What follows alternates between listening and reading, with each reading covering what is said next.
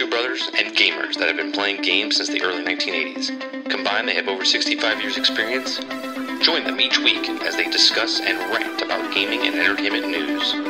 This is Generation X Gaming.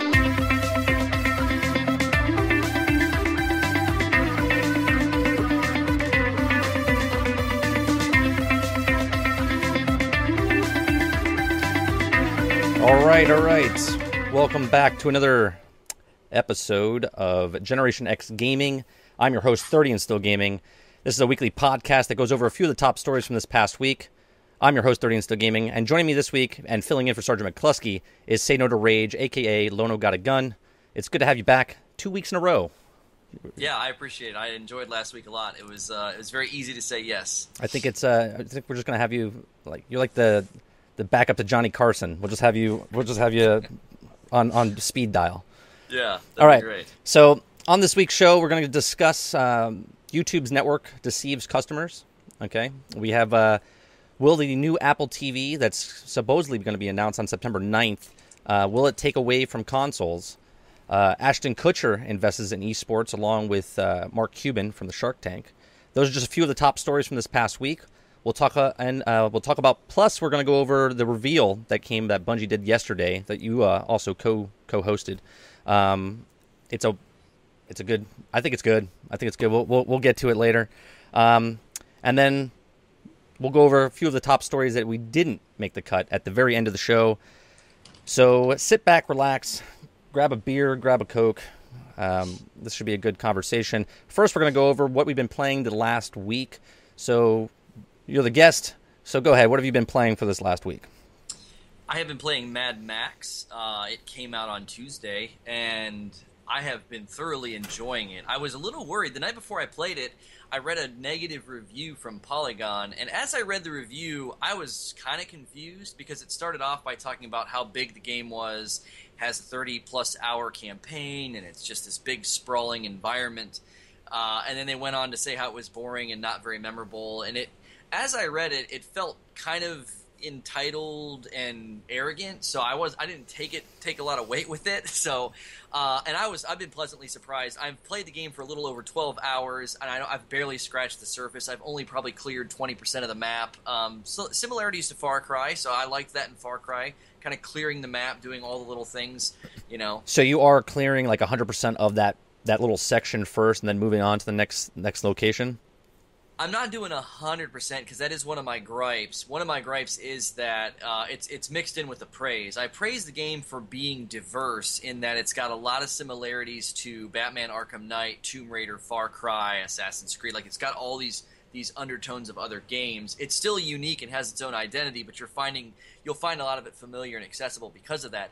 However, a lot of the bases you go and take over will be like, there's 8 pieces of scrap to find. Scrap's very valuable to you in the game. Right. And I've consistently gotten to 7 out of 8 or 6 out of 7 and can't find the last piece. I think it's sort of a mismatch of identities where it's very confusing and puzzly, and kind of mazy in some of the bases.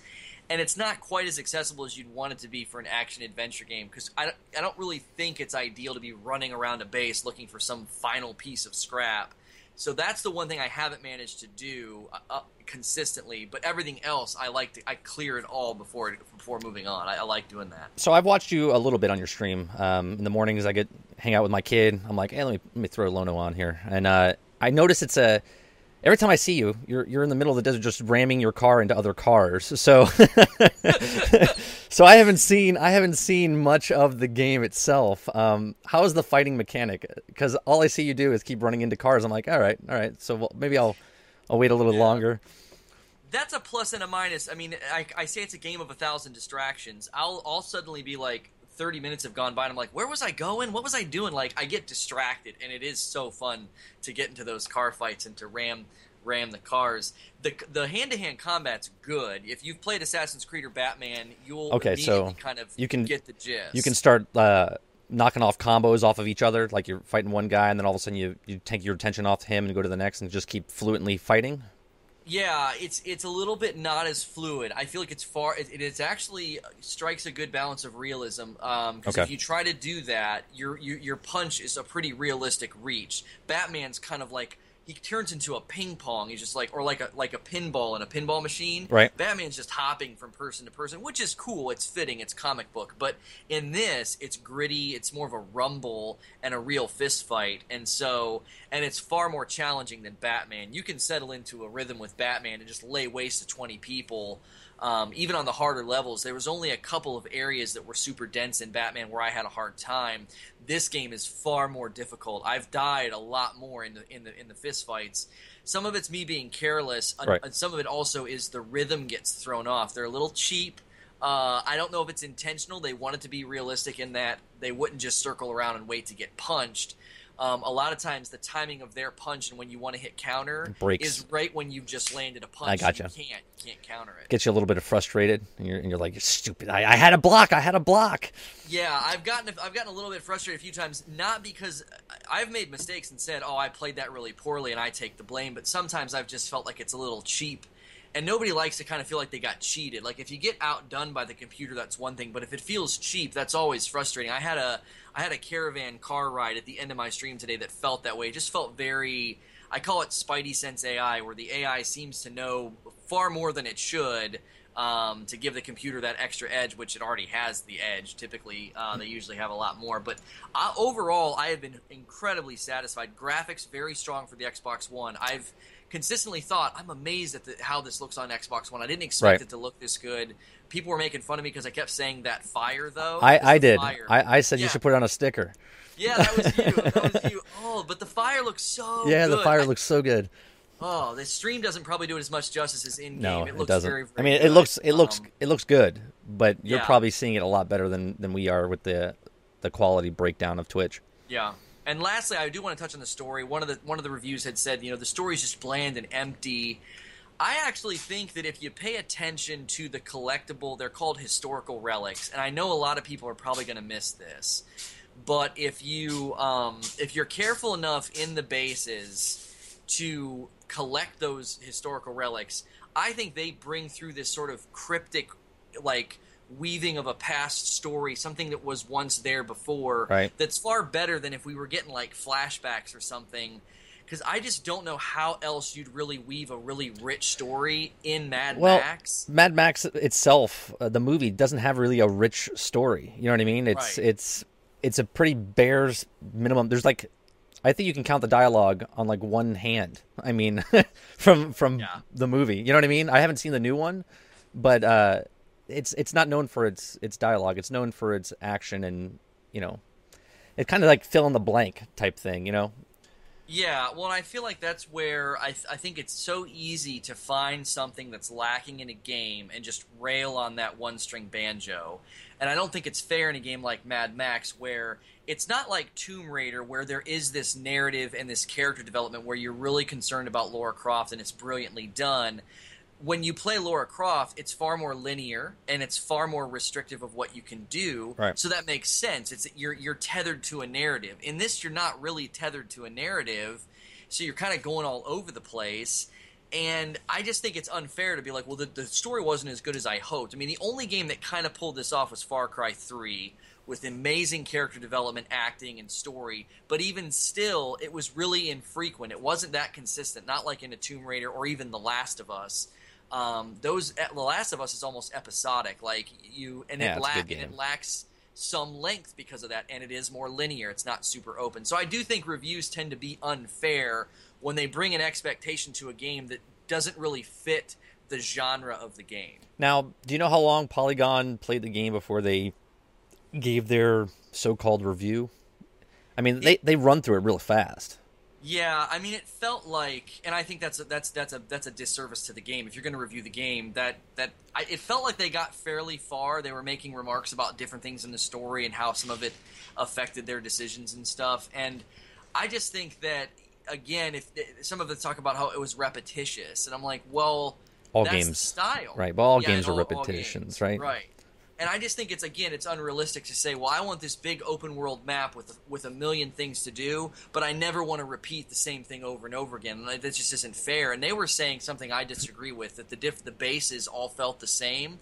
I remarked today that I felt like none of the bases felt the same. They were different. They had different layouts. It made some of the fights more challenging because it got too dense or too close together. The mix of the enemies, I think, has been very good. It's not been easy to predict what's going to happen because just today they introduced two guys at the same time with a weapon and a shield, and just a couple other guys, and just adding that extra guy with the sword and the weapon and the shield instead of just one. There was two. Just adding that created a whole different dynamic in the fight, and I died. I had to try it again because it was tough. Now, is it one of those games where, like, before you do some event, you save it, and then if you fail, you load, or is it just you die, you continue, you keep trying to do the same thing over and over, or do you have to save it before you do something big? Yeah, it's not like a game where you're going into the menu and saving. It has that consistency of checkpoints. So whenever I died from a fight, I was a room or two away and would just kind of be able to beeline back to where I was. I like how the chat's correcting you. No, twice. You died twice. Oh. I died twice. Oh, and then Dirty Bear saying, I refuse to ride with Lono. Yeah, I'm pretty reckless on the roads. So, hey, I just want to talk to chat for a second. I appreciate you guys following. I'm not going to say thank you during the actual stream because this is more of a podcast and not the actual stream. So I really do appreciate you guys hitting the follow button, and it will pop up. You will see Sloth welcome you. So I really appreciate that. All right, so what I've been playing this past week, I'm a little ashamed. I'm a little ashamed of it because, here, I'll show you one of them. Okay, so you can't see it because it's in the package and it's getting eaten up. But I collect Star Wars figurines, okay? I'm a big geek Star Wars fan, okay? So I go out and I'm like, okay, Disney Infinity, that would be awesome. No, Disney Infinity characters just came out, and I'm like, okay, let me go collect them. So I have to go across 5 different stores to collect these things. Okay, so like Best Buy's got a limited edition, Target's got a limited edition one. They're all over the place. So screw you, Disney, for doing that because you owe me some gas money. Okay, so as I'm buying the figurines, I'm like, well, the starter set, it's not that bad. You know, you could buy just Anakin and Ahsoka by themselves, and it's like $35. And I'm like, well, $35. I was like, let me buy the game, right? So I buy the starter kit with the base, pop it in. Yeah, there's no Boba Fett yet for the Xbox. I got to wait till January 1st to get him. But I pop it in. Let me tell you, it's a short game. I beat the actual storyline in 6 hours, which was 2 days for me because I only streamed 3 hours a night. So it was filler. But it's a fun game. I mean, it really is. There's a lot of stuff to do. Just the game itself. It's got this star reward program, sort of like when you do a mission, each one's got either 1 star or up to 3 stars, and they're little tricky bastards, these guys. Okay, so as you do it, let's say you're playing with Anakin and you're doing like a pod race. Okay, well, you beat it with Anakin, but now it says to get the 3rd star, you need to beat it with Obi-Wan, right? So if you didn't have Obi-Wan, and you would have to go out and buy him, okay, come back and play the game just so you could fill in all the stars to get completions. And you were saying, well, why would you want all the stars for completions? Because while you get all the stars, it unlocks certain things for your toy box. Okay, so then in the toy box, you can start unlocking things to purchase and start making your own level, build your own levels, build your own worlds, whatever you want to do. It's sort of like Minecraft-ish. I haven't even dipped into that. But it plays very smooth. The fighting mechanics in this, I have to say, are probably one of the best Star Wars games I've played with the lightsaber battle. It's so smooth. It's so much fun. It almost reminds me of the Lego. I hate to compare it to it, but it reminds me of the Star Wars Legos game. I mean, the way you destroy everything in the world to collect. They don't collect coins. They collect sparks instead, which is your coins that you use for the toy box. It's just well done. Disney definitely. I never collected any of this stuff. Didn't do the Marvel one, the 1.0 or 2.0 ones. As soon as they said Star Wars was coming out, I was like, oh, you bastards! I'm hooked. Hook, line, and sinker. They got me. So I dropped like $130 just to go collect figures. And now I got a game with 8 figurines, and I can't even play with 2 of them yet because I haven't found their coins in the game yet to unlock them to play them in the actual game. So, and then they space it out. So then you got Luke and Leia and Darth Vader coming out next month. Then you got, Luke, Leia, Chewie and Han coming out next month. Then you got Vader coming out in November. Then you got Darth Maul coming out in November, and then you have Boba Fett coming out in January. And God knows when the new movies drop, what else they're going to bring out. Right. So, what is the combat? Is it like the lightsaber combat? Is it more thought out? I mean, the Lego games were just. I mean, it was a button masher. Is it more thought out, or is it pretty much the same thing? No, you have a one button mash. It's Y, right? You hit Y for lightsaber battles, but as you unlock your skill tree, because each character can get leveled up to level 20, so you're progressing these characters and you're getting them better abilities, deflecting, reviving faster, doing their special moves with their force powers. So the main buttons is right trigger does this like force like run at people. Y is the lightsaber. RB is your force, your actual special ability, like you lift them up or choke them or whatever. And then if you hold Y, you do like a power slam to the ground. So it is a button masher. It's a combination of how many times can you hit Y gives you different lightsaber moves. So if you tap it once or tap it twice, it's a completely different move. Is there a significant amount of the content that is blocked from you or kind of gated off if you don't buy these characters, or is it more completionist? No, you can complete the story, right? But where they get you is if you want to complete if you want to 100% the game, it's locked off. It's locked off by one, if you buy the character first and then you play the game with the regular characters, you have to find the coin of the character in the world. Not like it's impossible. I mean, they're out there. You just have to know, come across them randomly. Like for instance, I bought Sabine. She was I think a Target exclusive. I haven't found her token yet, so I literally can't put her on the pad to play the story mission. Now I can play her in the actual toy box. You can play with all the figurines in the toy box, which is good. But you can't play the story mission with those characters until you find the actual token within the game. So there are kind of like paywalls, I guess you could say. Yeah, I remember at E3, the LEGO Dimensions demo was, it's pretty exciting. It's pretty cool. But then the more they talked about it, I thought, this is a great, I think, sort of 2-for-1 for collectors or for parents because, obviously it's here's a Lego, but it's also a character in a game. Like, I think that's right. It's kind of cool and creative. I just was like, I don't think I want to get into something that's going to require me buying like extra merchandise and stuff outside of the game, because then you get into, what amounts to hundreds of dollars. Oh yeah, for one particular game where I don't see the one-to-one connection between the merchandise purchase and the experience in the game. But for you, that you enjoy collecting them. I think you're in that vein of it's kind of a win-win. You're getting to collect something you like, but then it also sort of adds a shade to the game experience. It really is a fun game, and the figurines themselves are super detailed, and I just like the art style of them, which is really cool for collectors. You can keep them in the package. You don't have to take them out of the package to put them on the base. All right, so I know they sell like a separate container that you can like once you open it, you can put it in. I had to open Anakin and Ahsoka because they came in the starter kit. But all my other characters, they're still in the package. Like I showed you, Ezra. I don't know. Ezra's from the Star Wars Rebels show.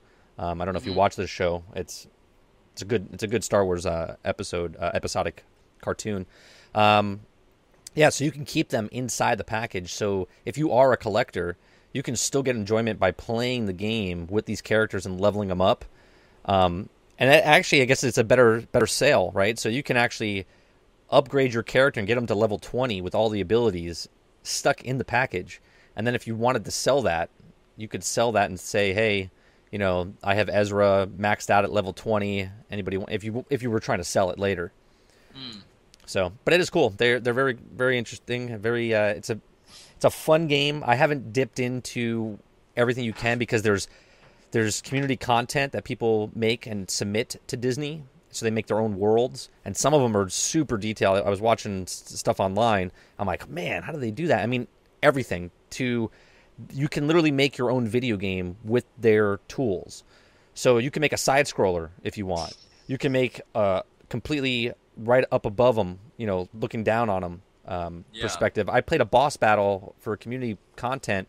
Guy made a side scroller like a Mario, where like all you could see was your side of your profile, the character, which is kind of weird because then you didn't have that 3-dimension movement anymore. But it was done well, and there's like pressure points and different buttons that you hit, and it activates where the villains come out, where the bosses come out. They got something good here, and I can see them just keep adding to it. They're just, when Luke and Leia's set comes out, I got to buy that too, and that's a different set story than the one I bought with Anakin and Ahsoka. So if you guys like, anyone out there that likes, if you like Star Wars, if you like Lego Star Wars, if you like collecting stuff, and if you already have the Disney Infinity, it's a definite must. So I suggest you go out and buy it, but it's deep pockets. So if you're a kid, go ask your parents, and if your parents say no. So that's what I've been playing. That, and I've been playing Destiny again. I just don't know why I'm playing it, because I have everything. I mean, I literally have everything. Yeah. But I played the Nightfall, which is the easiest Nightfall last night. It's Val, and it's double burn. So it's got arc burn, and it's got solar burn. You can literally hit him with 3 rockets and like 2 sniper shots, and he's dead. So do the Nightfall this week, guys, if you're out there playing Destiny. It's real simple. I'm holding off. Somebody made an interesting prediction that those runes and those little events and stuff that they showed, somebody's made a prediction that once they make the update on Tuesday, we'll be able to farm for that stuff, kind of like how you could farm for keys before House of Wolves came out. So. Yeah, we'll get to that when we talk about Destiny later. I have a theory on that, what's going to happen. All right. Reaper, I'm still waiting for the Old Republic to be remastered on the Xbox One. I don't think it's going to happen. Don't hold your breath, Reaper. Don't hold your breath. All right, so let's jump into the first news story.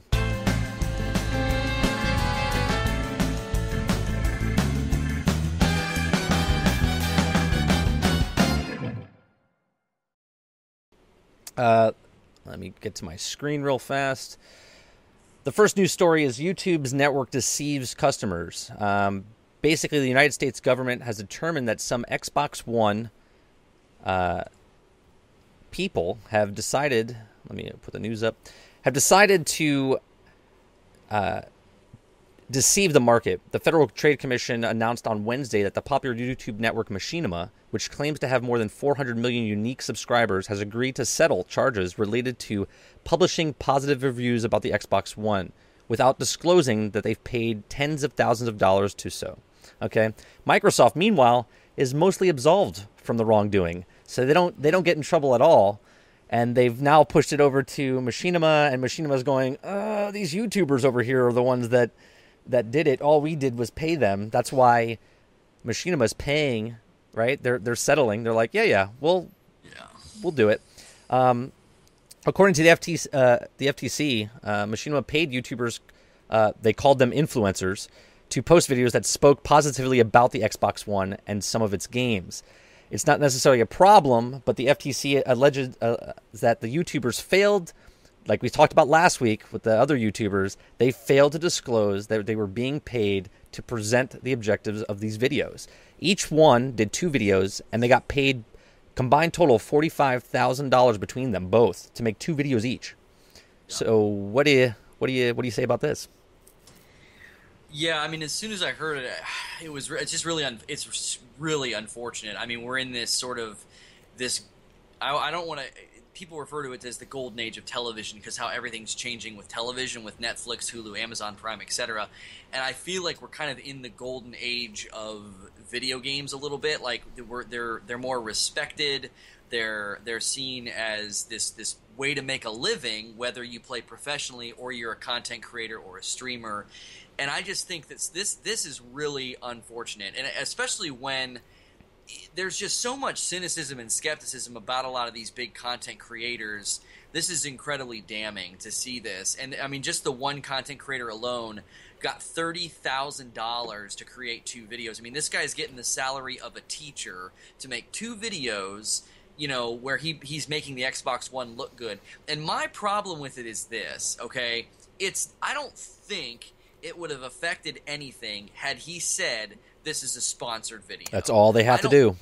It's not hard. That's the point I made in my blog today. It is not that freaking hard to say it's sponsored. You don't have to put it in the title of your video, because I know if you put it in the title of your video, you'll probably get the view count will drop significantly. Right. But right at the outset, just say, or in the middle somewhere, say, this is a sponsored video. I have, this is a video I've been paid to make, and I'm just going to share my thoughts about the Xbox One. Right. That's all you got to do. I don't think it hurts you as a content creator. I don't think it hurts the video. And I think what it does is it lets people know, oh, okay, I can kind of take this with a grain of salt. That's why I think Machinima's full of it when they say, oh, it's the content creators. It's on them. Of course, they're full of it. They're settling, right? When you settle, that's guilt right there. Right. And the thing is it's like, you can't sit here and tell me you would pay somebody $30,000 to create objective, unbiased content.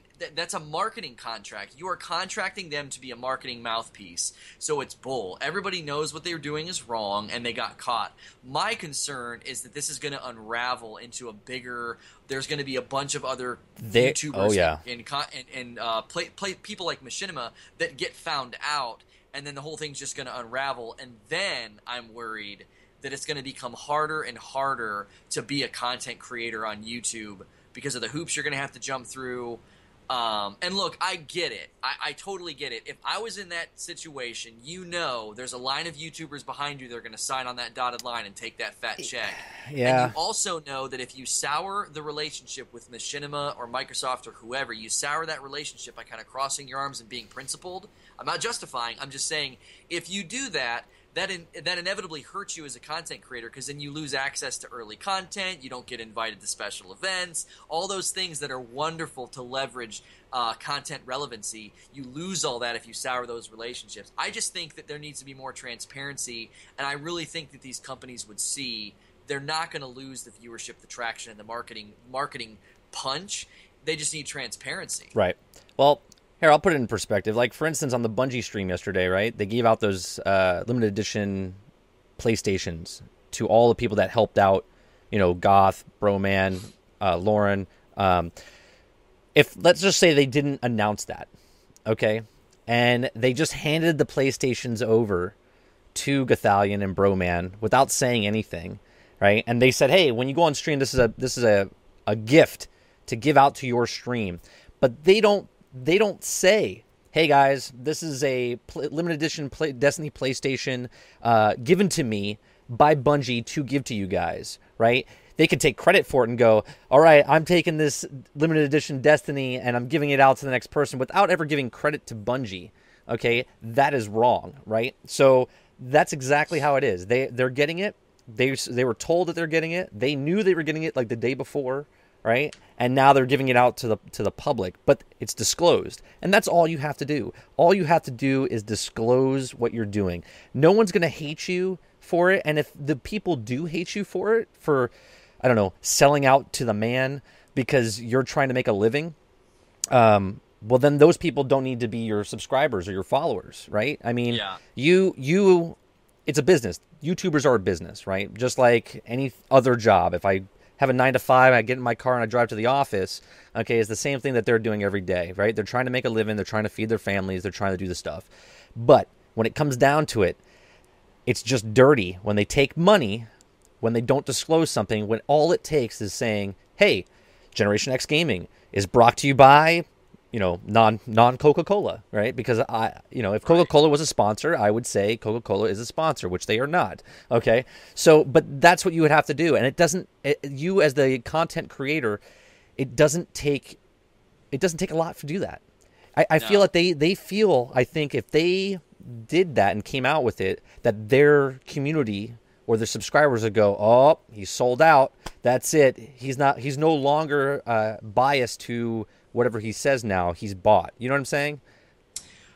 Well, I think though over time, and here's the problem I have with how they've kind of gone about this, is that it's just it's a real disrespect to their loyal fans, because you're so worried about the few vocal, trolls that would be like, well, I'm not. This is just another sponsored video. I'm unsubscribing, or I'm not going to watch this. Well, fine. Like, they don't understand that you spend hours creating content to make a living, and part of that that ethos and that economy is that you're going to get paid to make certain videos about certain things, and then that should be fine.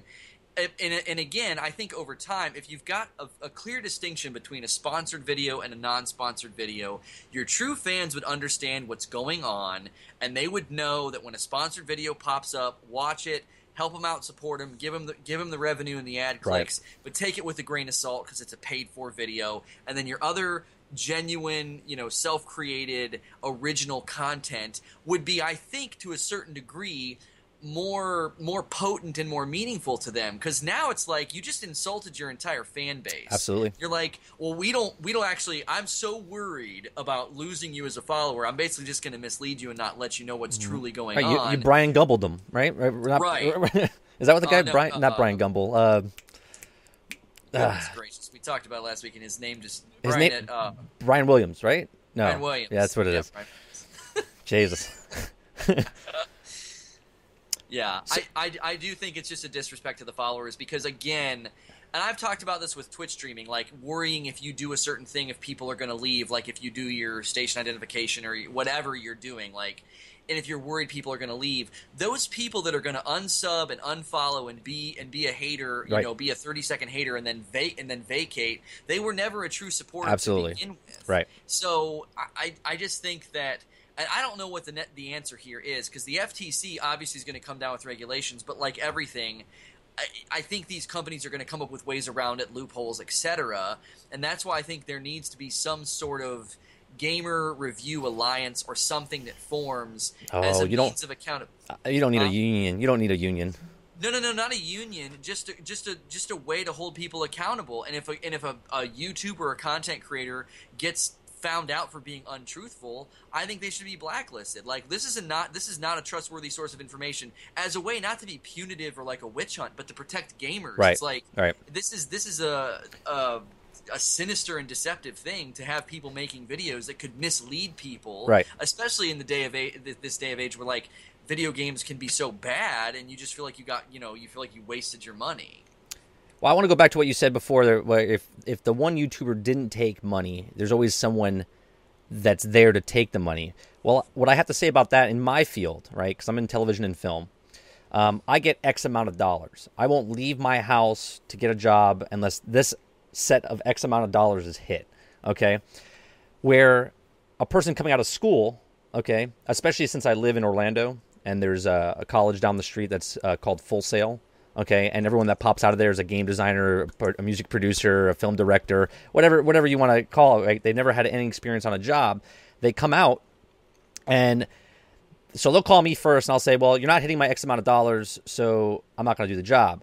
So they say, oh, well, we're paying, let's say, $100 a day, right? Well, the PA or the intern that comes out of school is looking and hungry, right? And is going to take that job for $100. And what they don't understand, because they're starving, okay? They're starving artists, that they're actually hurting themselves in the long run, right? Because the cream rises to the top, okay? And they're now setting the bar for themselves because they took that money for $100 for a 12-hour workday, okay? The next job they get, they're going to do the exact same thing for the exact same amount of money, okay? And they're working their ass off, right? For 3 days, let's say, okay? Where I can work for half a day or 1 day and get paid what they get paid within 10 jobs. Do you understand what I'm saying? So these YouTube creators, they feel because if they don't take this money to make a good spot, that's it. They're never going to get another opportunity again. But if they were really true good content creators,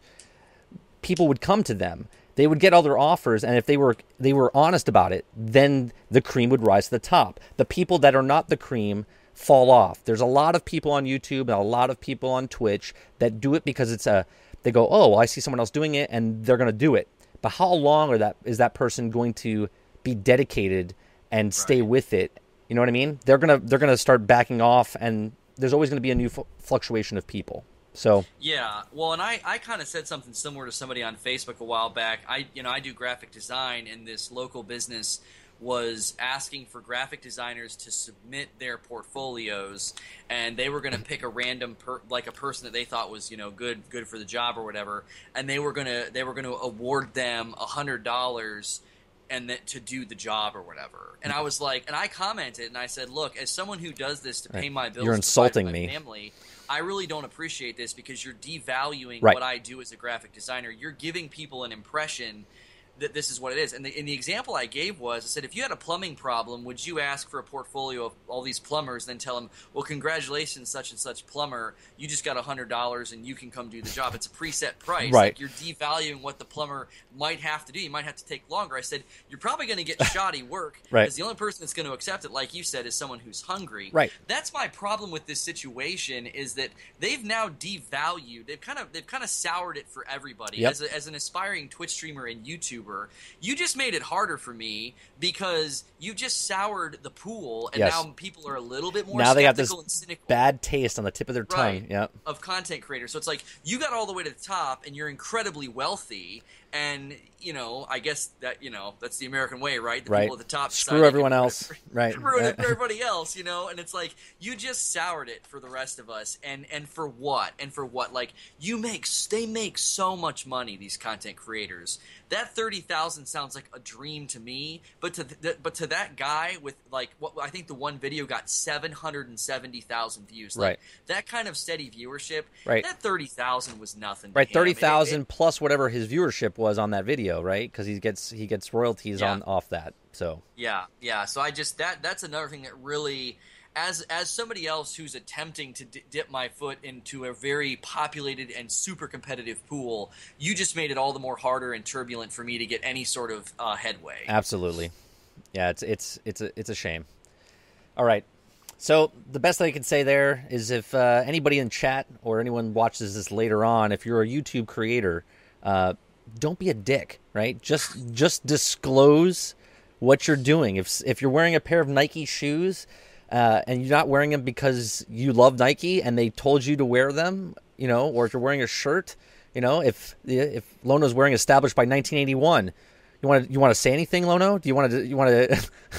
It's my birthday. Yeah. Well, and the thing is that I want to have a silver lining. Like, I always try to, like, is there any positive element that can come out of this? The silver lining is that hopefully this maybe scares people away from doing something they were maybe tempted to do. Maybe it scares other businesses away from doing it, because the bad PR, the settlement, the fine, whatever they're going to have to pay, hopefully is daunting and scary enough to keep people from doing this that might be considering it, because I know it's got to be super tempting, and I know it's got to be alluring, and hopefully it scares people away. And also, silver lining for us smaller guys, maybe it'll just create this more, I know this exists in Twitch a little bit. There's next this, guy up.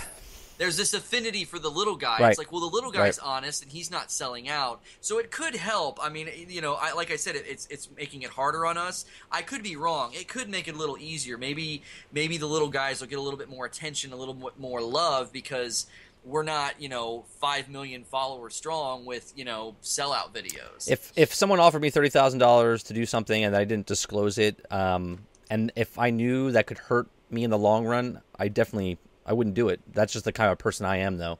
Right. 30,000 short term, and what I could do exponentially later, is not worth that 30,000. No, it's not, and I make that point in my blog. I said, look, you're losing credibility and respectability, which is an invaluable currency, because that's not something you can get back. Like, Right. if you lose some money in the laundry or in a bad deal, a bad business deal, you can get that money back through a lot of effort.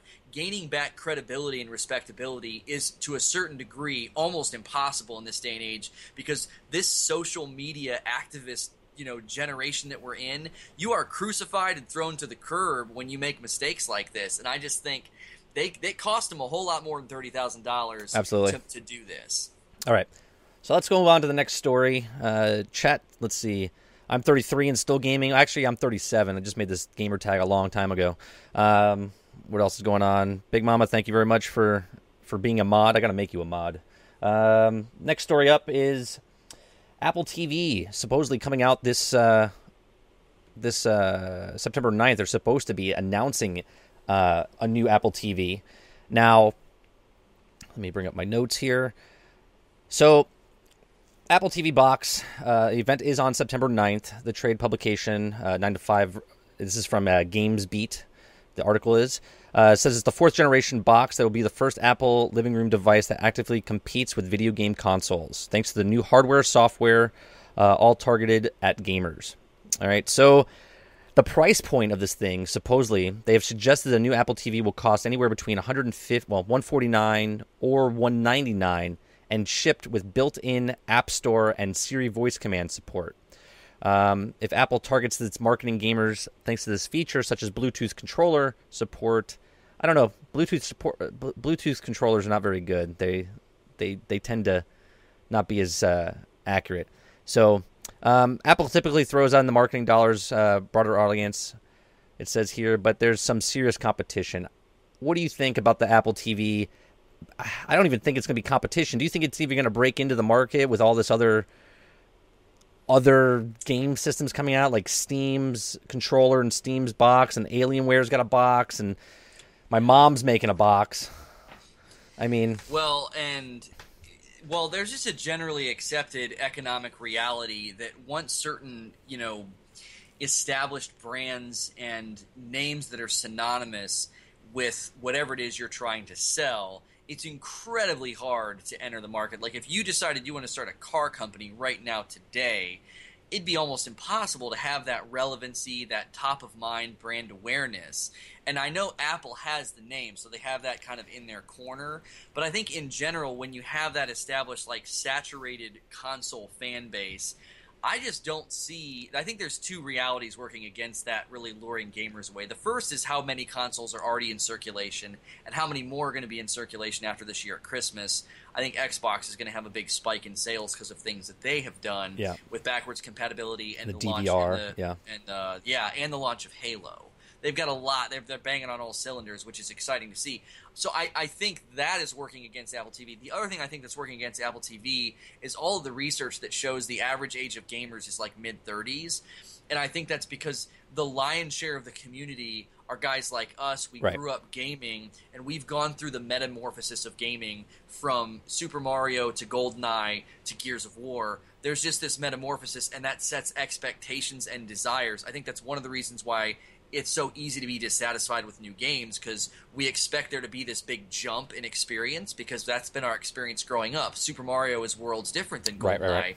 Gears of War is worlds different than GoldenEye.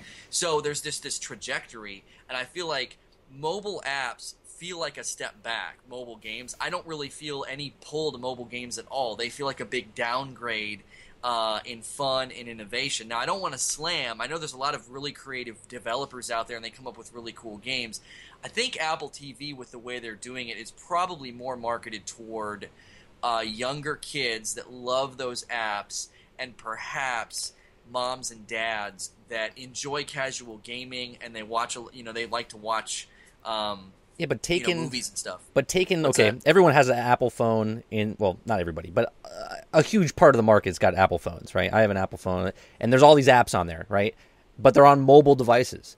So now that you take that mobile device and just throw it on my TV screen, does that mean it's going up against the consoles? Do you know what I mean? Like, because there's some good games like Vainglory that's on the iPad, that MOBA. That's an awesome game, okay? But I wouldn't consider that a console killer, right? I just think that it's a good game because of where it's at. It's on the iPad, right? If it was on the PC or if it was on, it wouldn't get its market share because it's going up against the big guys, Dota and League of Legends, okay? So I don't know if Apple TV. I'm an Apple guy, right? The computer I use, I'm a fanboy of Apple. I'm disclosing that, all right? But I have a good opinion on both things here. I use PCs, but I use Apples because of video editing and stuff, right? So I have an Apple TV, I have an iPhone, and why? Because they all work together, and that's why I'm in that realm.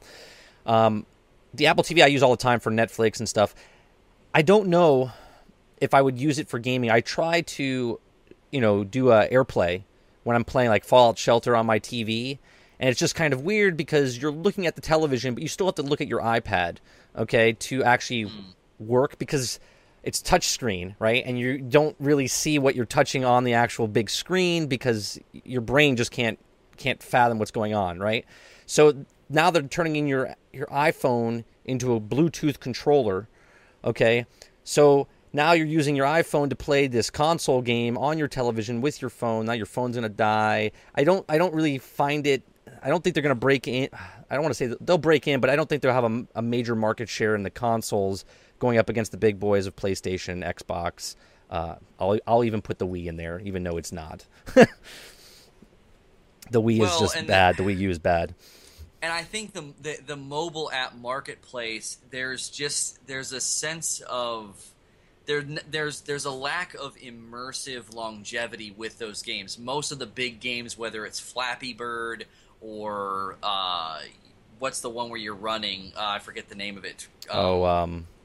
Or Fruit Ninja or Angry Birds. There's this sort of quick accessibility and then put it down. And I think that lack of immersive design and experiential sort of development, I don't think that's going to translate well to a really big television. Like playing Angry Birds on my TV or Temple Run, that's the one, Temple Run.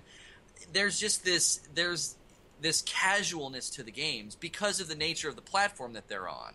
So I don't see a lot of developers having that high risk of time investment and money investment. Usually they're backed by some publisher that wants a big ROI. I don't see any developers being like, well, we're really going to try and develop this immersive experience for the Apple TV, because if you look at the trend of mobile apps, they're generally very similar. My wife plays all these different games. I try to tell her, I'm like, babe, they're all like this illusion of a game. It's just a slot machine. You're just right. It just takes a different shape and size. It's not Candy Crush, but it's Candy Crush. Right. So I just don't think that's going to pull gamers away. I think their target audience is very different than gamers. Now, if Apple TV throws a huge wrench in the thing and has a game company making an exclusive title for them, then that would be something interesting. Or maybe if they brought a big title over, because Halo was an original Mac game. It was, Bungie was a Mac company back in the day, and it was supposed to be a real-time strategy game, which then turned into the first-person shooter.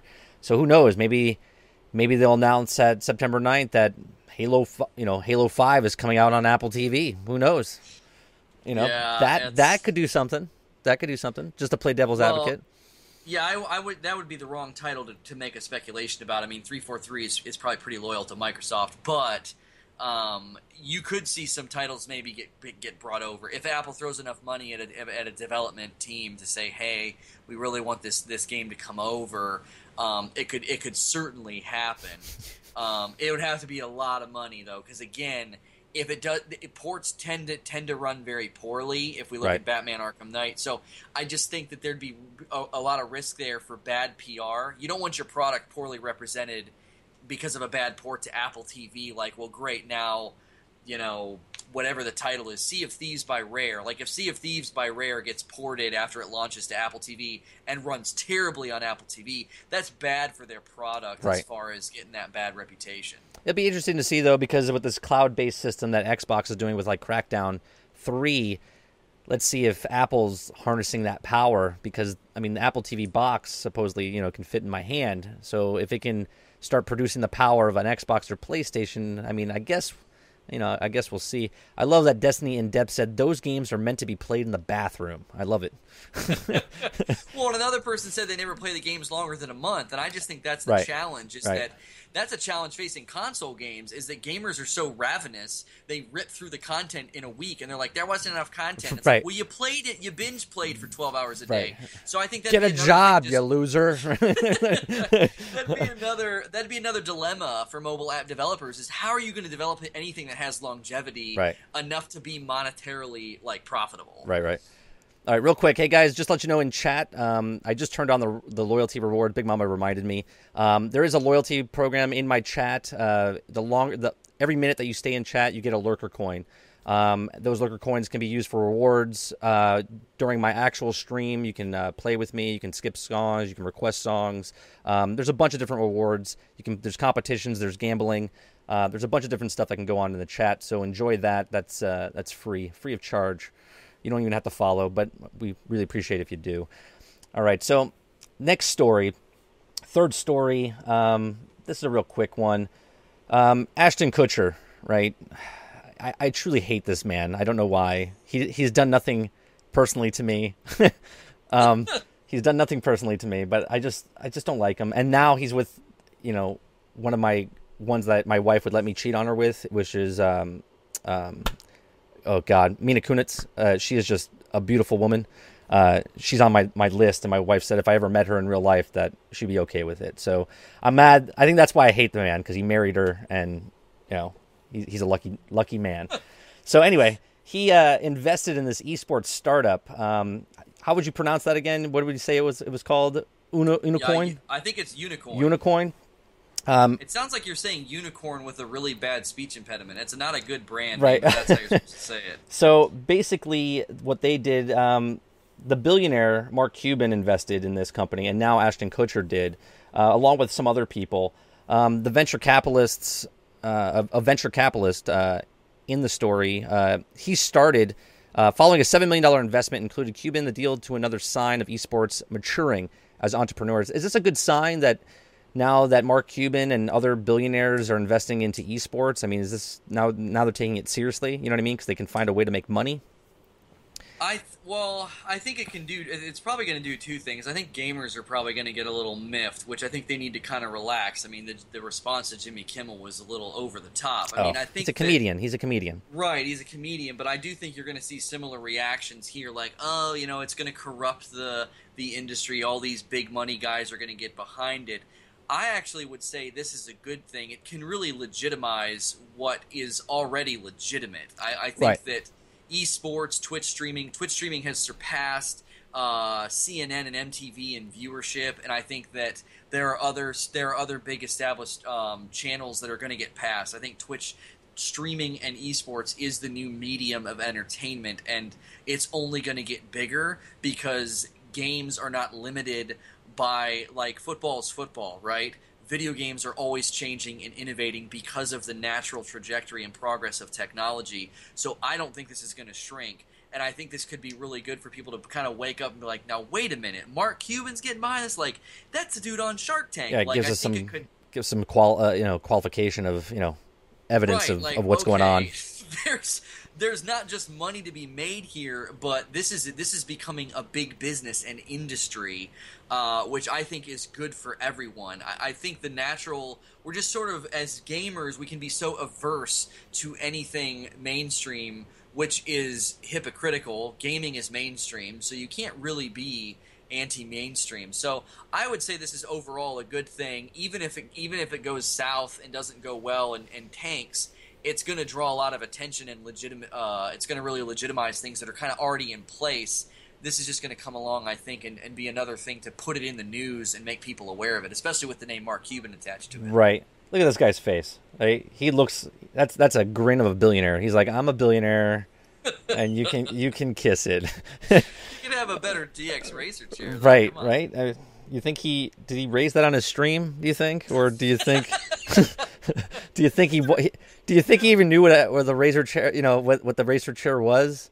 Yeah. They're just like, hey, just sit in this chair. This is ominous of big gaming and esports. Yeah, that's funny. Yeah, I don't know. I think them getting involved, I think, is good, but Ashton. Let me put it this way: Ashton Kutcher has invested in a lot of different things. He has his own production company. He invested in, I believe, Kodak for the camera. That's why he was also one of the sponsors. He disclosed that, right? Or Nikon. Sorry, not Kodak. Nikon. So he's done a lot of investing. Of course, Mark Cuban's invested in thousands and thousands of different ventures, especially if it has to do with computers. He's a pretty tech savvy guy. So I'm more impressed with Mark Cuban getting behind it than I am Ashton Kutcher. You know what I mean? I mean, I really don't care. Ashton Kutcher could be Bob Smith, the most generic name ever created, as long as he's behind it and has the right intentions to do it, and bring it to the forefront. I mean, ESPN, for God's sakes, televised the championships a couple weeks ago. You know what I mean? Well, and I think ESPN televising the championships, I think that's actually one of the reasons the response to Jimmy Kimmel was so ravenous, because when that happened, there was immense sort of cynical mockery and outcry from people who were like, "Why are video games on ESPN?" And it's sort of like, Well, unless you've been sleeping under a rock for the last 2 years, this is a big deal now. Like, arenas sell out in minutes Oh, yeah. Yeah. for tickets to go watch this stuff. You're clueless, and it's just kind of funny that you watch a bunch of big sweaty guys run around the field and run into each other, and you think that's legitimate, but it's not legitimate to watch somebody else do something that they're really good at. Like professional sports to me should leave plenty of room for esports because of what it is, and I do think though that's why people responded the way they did to Jimmy Kimmel. That's a sore spot, and people just tend to overreact, and then if they get offended by it though, remove the stick from your ass, because he's a comedian and he makes fun of people all the time. And now because it's in the forefront, I'm just pissed he didn't mention Twitch, right? He mentioned YouTube. Fucking YouTube's been on for like 3 days prior to this, and he mentions YouTube. I guarantee you YouTube paid him to say something about it. Oh, it's potential. Yeah, there's a very potential.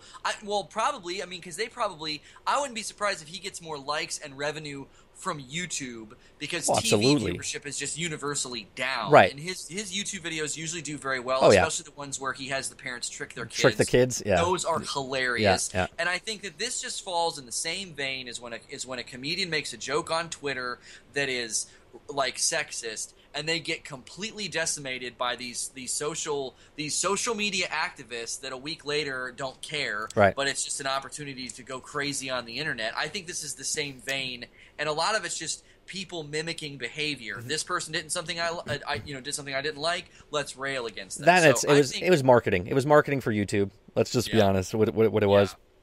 So. Yeah, that's where I stand on that. I mean, I don't personally care. He can trash. Hey, you know what, Jimmy Kimmel, open invitation. Go ahead and trash my show, Generation X Gaming, on Twitch. I'll be more than happy to take it.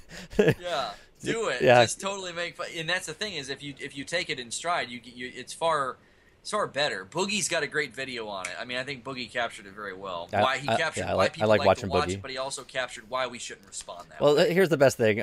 My dad came up this past week because my 1-year-old just had his first birthday, and so I told my dad. He came into my office and was like, "What the hell is all this?" Because he hasn't been here in a long time, and I'm like, "Well, I stream on the internet, and I play video games on the internet," and he's like, "What?" He's like 67 years old, right? He literally just got an iPhone like 6 months ago, and he's like hooked on like slot machines on the iPhone. So I sat him down in the living room and I turned on the championships from last year. Showed him that they fill stadiums up, and he was just like, "What? You're telling me there's 35,000 people in a stadium watching someone play a video game?" I'm like, "Yeah." He goes, "This is stupid." So 10 minutes later, I turn on Twitch because they're at PAX Prime. And he's watching the tournament. I forget what it was called. A pole. It was that pole game where the guys were holding on to poles and they were hitting a ball on a string. I don't know. Someone in the chat maybe knows the name of the thing. It's like ball railer or something. It was stick figures holding a pole vault, hitting a ball into a net. Right. It was pretty hilarious. He literally sat there and was rooting for the people playing. He's like, "Come on, get it in there!" He was watching a soccer match. Okay, and I'm like, Dad, that's interesting. You're watching someone play a video game and you're getting really involved into it. And he's like, "Well, it was just cool, And I'm like, yeah. I'm like, see, there's something out there. You know what I mean? Like, there's something about this stuff that. Well, there's just something about watching someone who's very good at something. Like Bob Ross had an entire career painting on television. Yep. Like, I just think that, video games especially, like, it's so entertaining. And I made this point, I forget where I made this point. It might have been on your show. Where else can you do this? Like, if you love something and you want to, like, if you love basketball, you can't have this communal instant community. Like, oh, you love basketball too, and you live in California, right. Or you live in the UK. Just the unity of gamers, I think, is what's so cool about Twitch. I just think people are missing out. Right. Another thing with the way. My Safari just crashed on me. Another thing about just esports in general, right? Back in the day, when someone started playing baseball for the very first time, okay, they were like, "What is this? You're hitting a stick with a ball? Like, what? This is so stupid. Who's going to like this?" And then here we are, over 100 years later, they're playing a game, right? I mean, it's the same. It's a game. It's a game. It was a game outside, and now we have games inside, and they're becoming real reality. I always joked about it that someone would be a professional virtual golfer playing like Tiger Woods golf and getting paid millions of dollars being on the pro circuit. And we're close. You know what I mean? Right. Well, and if you think about the dawn of baseball, I actually have a theory about why baseball became so popular. It's a sport you can listen to, and it became popularized during sort of the dawn of radios in everybody's home. And so it was such an easy sport to listen to. And so, but I think if you kind of rewind the clock, it's like, wait, you're going to listen to a sport? You're literally just going to sit and listen to them sort of announce it? I think if a sport like baseball tried to become popularized now with sort of the dawn of like hype, like super hyper fast, quick sports, it wouldn't compete because it'd be like, nothing's happening. Right. But it's a sport you can listen to. And I think the radio played a huge part in that. And I think Twitch is right in line with that. I have people that watch my stream and like they're at work and they just put a headphone in and listen to me. And I'm like, are you crazy? Like, I cannot be that interesting. But they love it. Like, I think you just feel connected to the world that you love so much. And it's just like, where else can you do that? Where else could you plug in all day to baseball, basketball, fans, and people that are playing? Right. I just think it's amazing. I think it's amazing. Well, baseball, it's plus so you much can, fun to be part of it. Plus, you can sleep during baseball and wake up and still not miss anything. So Yeah. I mean, hell, they even have an inning in there called the 7th inning stretch, right? So when you get up and you're like, I'm done with my nap, this is where the action starts after the 7th inning. You know, I love baseball. Yeah. All right. So the last story, I'm not even going to pop it up on the screen. It's just Star Wars Battlefront. The upcoming beta was announced that it's opened up to everybody. I'm super excited about this. Super excited. Did you get to play at all the beta or the closed beta? No, I avoid closed betas. I don't have if I'm playing, I'm streaming, so I just don't have time for closed betas. Did you go to E3? Did you play it? No, you didn't play it at all. No, I've not gotten to go to any of the big events. Okay. I can't afford it. I played the closed beta, and let me tell you, man, you think the fire looks good in Mad Max, right? Yeah. The explosions and stuff. Watching it on YouTube and stuff like that, unless you're watching it like 1080p or whatever 4K or whatever YouTube can do, you really don't grasp how crisp and clear the explosions and the sound. It's like you're in the movie. It's amazing. I'm super stoked to have it open beta now, so now I can play with my friends and stuff. So shut up, don't say anything. Okay. Yeah, I don't know why you said that. I'm excited that it's open. I've got a post coming about how I think closed betas and whatever they called, not NDAs, non-disclosure agreements. I think they're annoying. But I think they're good news. Right. So because I think the NDA, the non-disclosure agreement, and the closed beta, it's proof that gamers have a lot of power now that we didn't used to have. Right. And I also think the betas are a sign of health in the industry, that they're wanting and striving for a much more polished product before launch. So I think we're in a great, great place now. Even though it's annoying, I really wanted to get into the beta of Gigantic and stream it, but they're being real weird and, whatever. That's fine. They want to reward the people who've been playing since the beginning, and that's fine. So when I saw this news, I was very, very excited. I'm like, just open the floodgates. Let us all play it. Let us all stream it. I understand closed betas. You don't want your unpolished product just out there and risking. Like, publishers are never going to allow that. Just it's too risky to just totally damage sales forecasts. So I understand it. I'm psyched. When I saw the footage at E3, it's instantly nostalgic. It sounds amazing, and I'm not even playing it. I'm just watching through a stream. I'm not playing it HD or anything yet. I'm just like, I can't wait. Yeah, it's amazing. Oh, I see why Com was all freaking out. He thought we were about to trash the game. No. We're okay. We're okay. Calm down. Take a deep breath. Get a paper bag. I actually don't think Star Wars Battlefront can fail. It cannot fail. It's going to be so praised and loved by Star Wars fans. Right. Just the Star Wars fans alone will make it survive. That's why I think of not doing a campaign was brilliant. You just sort of remove yourself from that ever watchful eye of the purist fans who'd be like, "You didn't do this person right," or whatever. It's like, no, it's just a fun online game. Right. The fans cannot attack us for being right. This is the first rendition of the game. When the second one comes out, I mean, this is literally a remake, a reboot, as you could say, from the first game. Right? They took some stuff. If you ever played the very first one, very fun, like arcade-ish type game. It didn't have space battles in it. I know everyone was freaking out because this one didn't have space battles. Well, the first one never had space battles, and this is a reboot of the original Battlefront series. The second one had space battles, and I'll tell you what, that was the most lacklustering part of the game, was the space battles. The space battles were just kind of long, and the flight mechanic didn't seem correct and stuff like that. So I'm okay with them not having a space battle.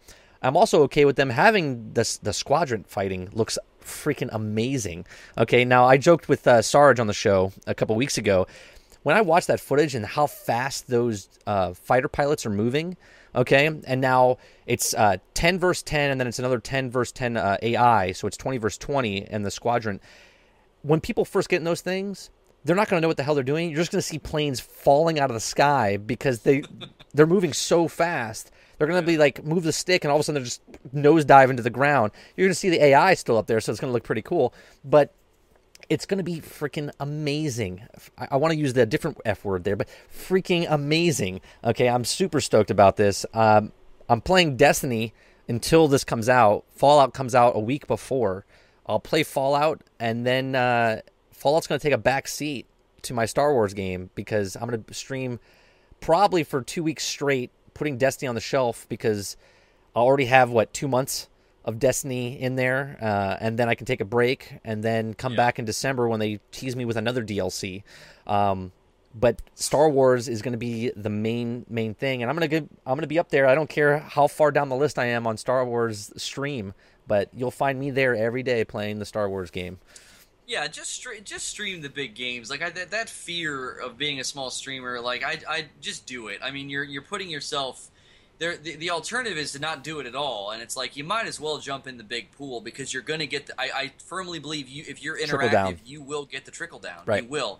It's obviously when you're in the 40s and 50s.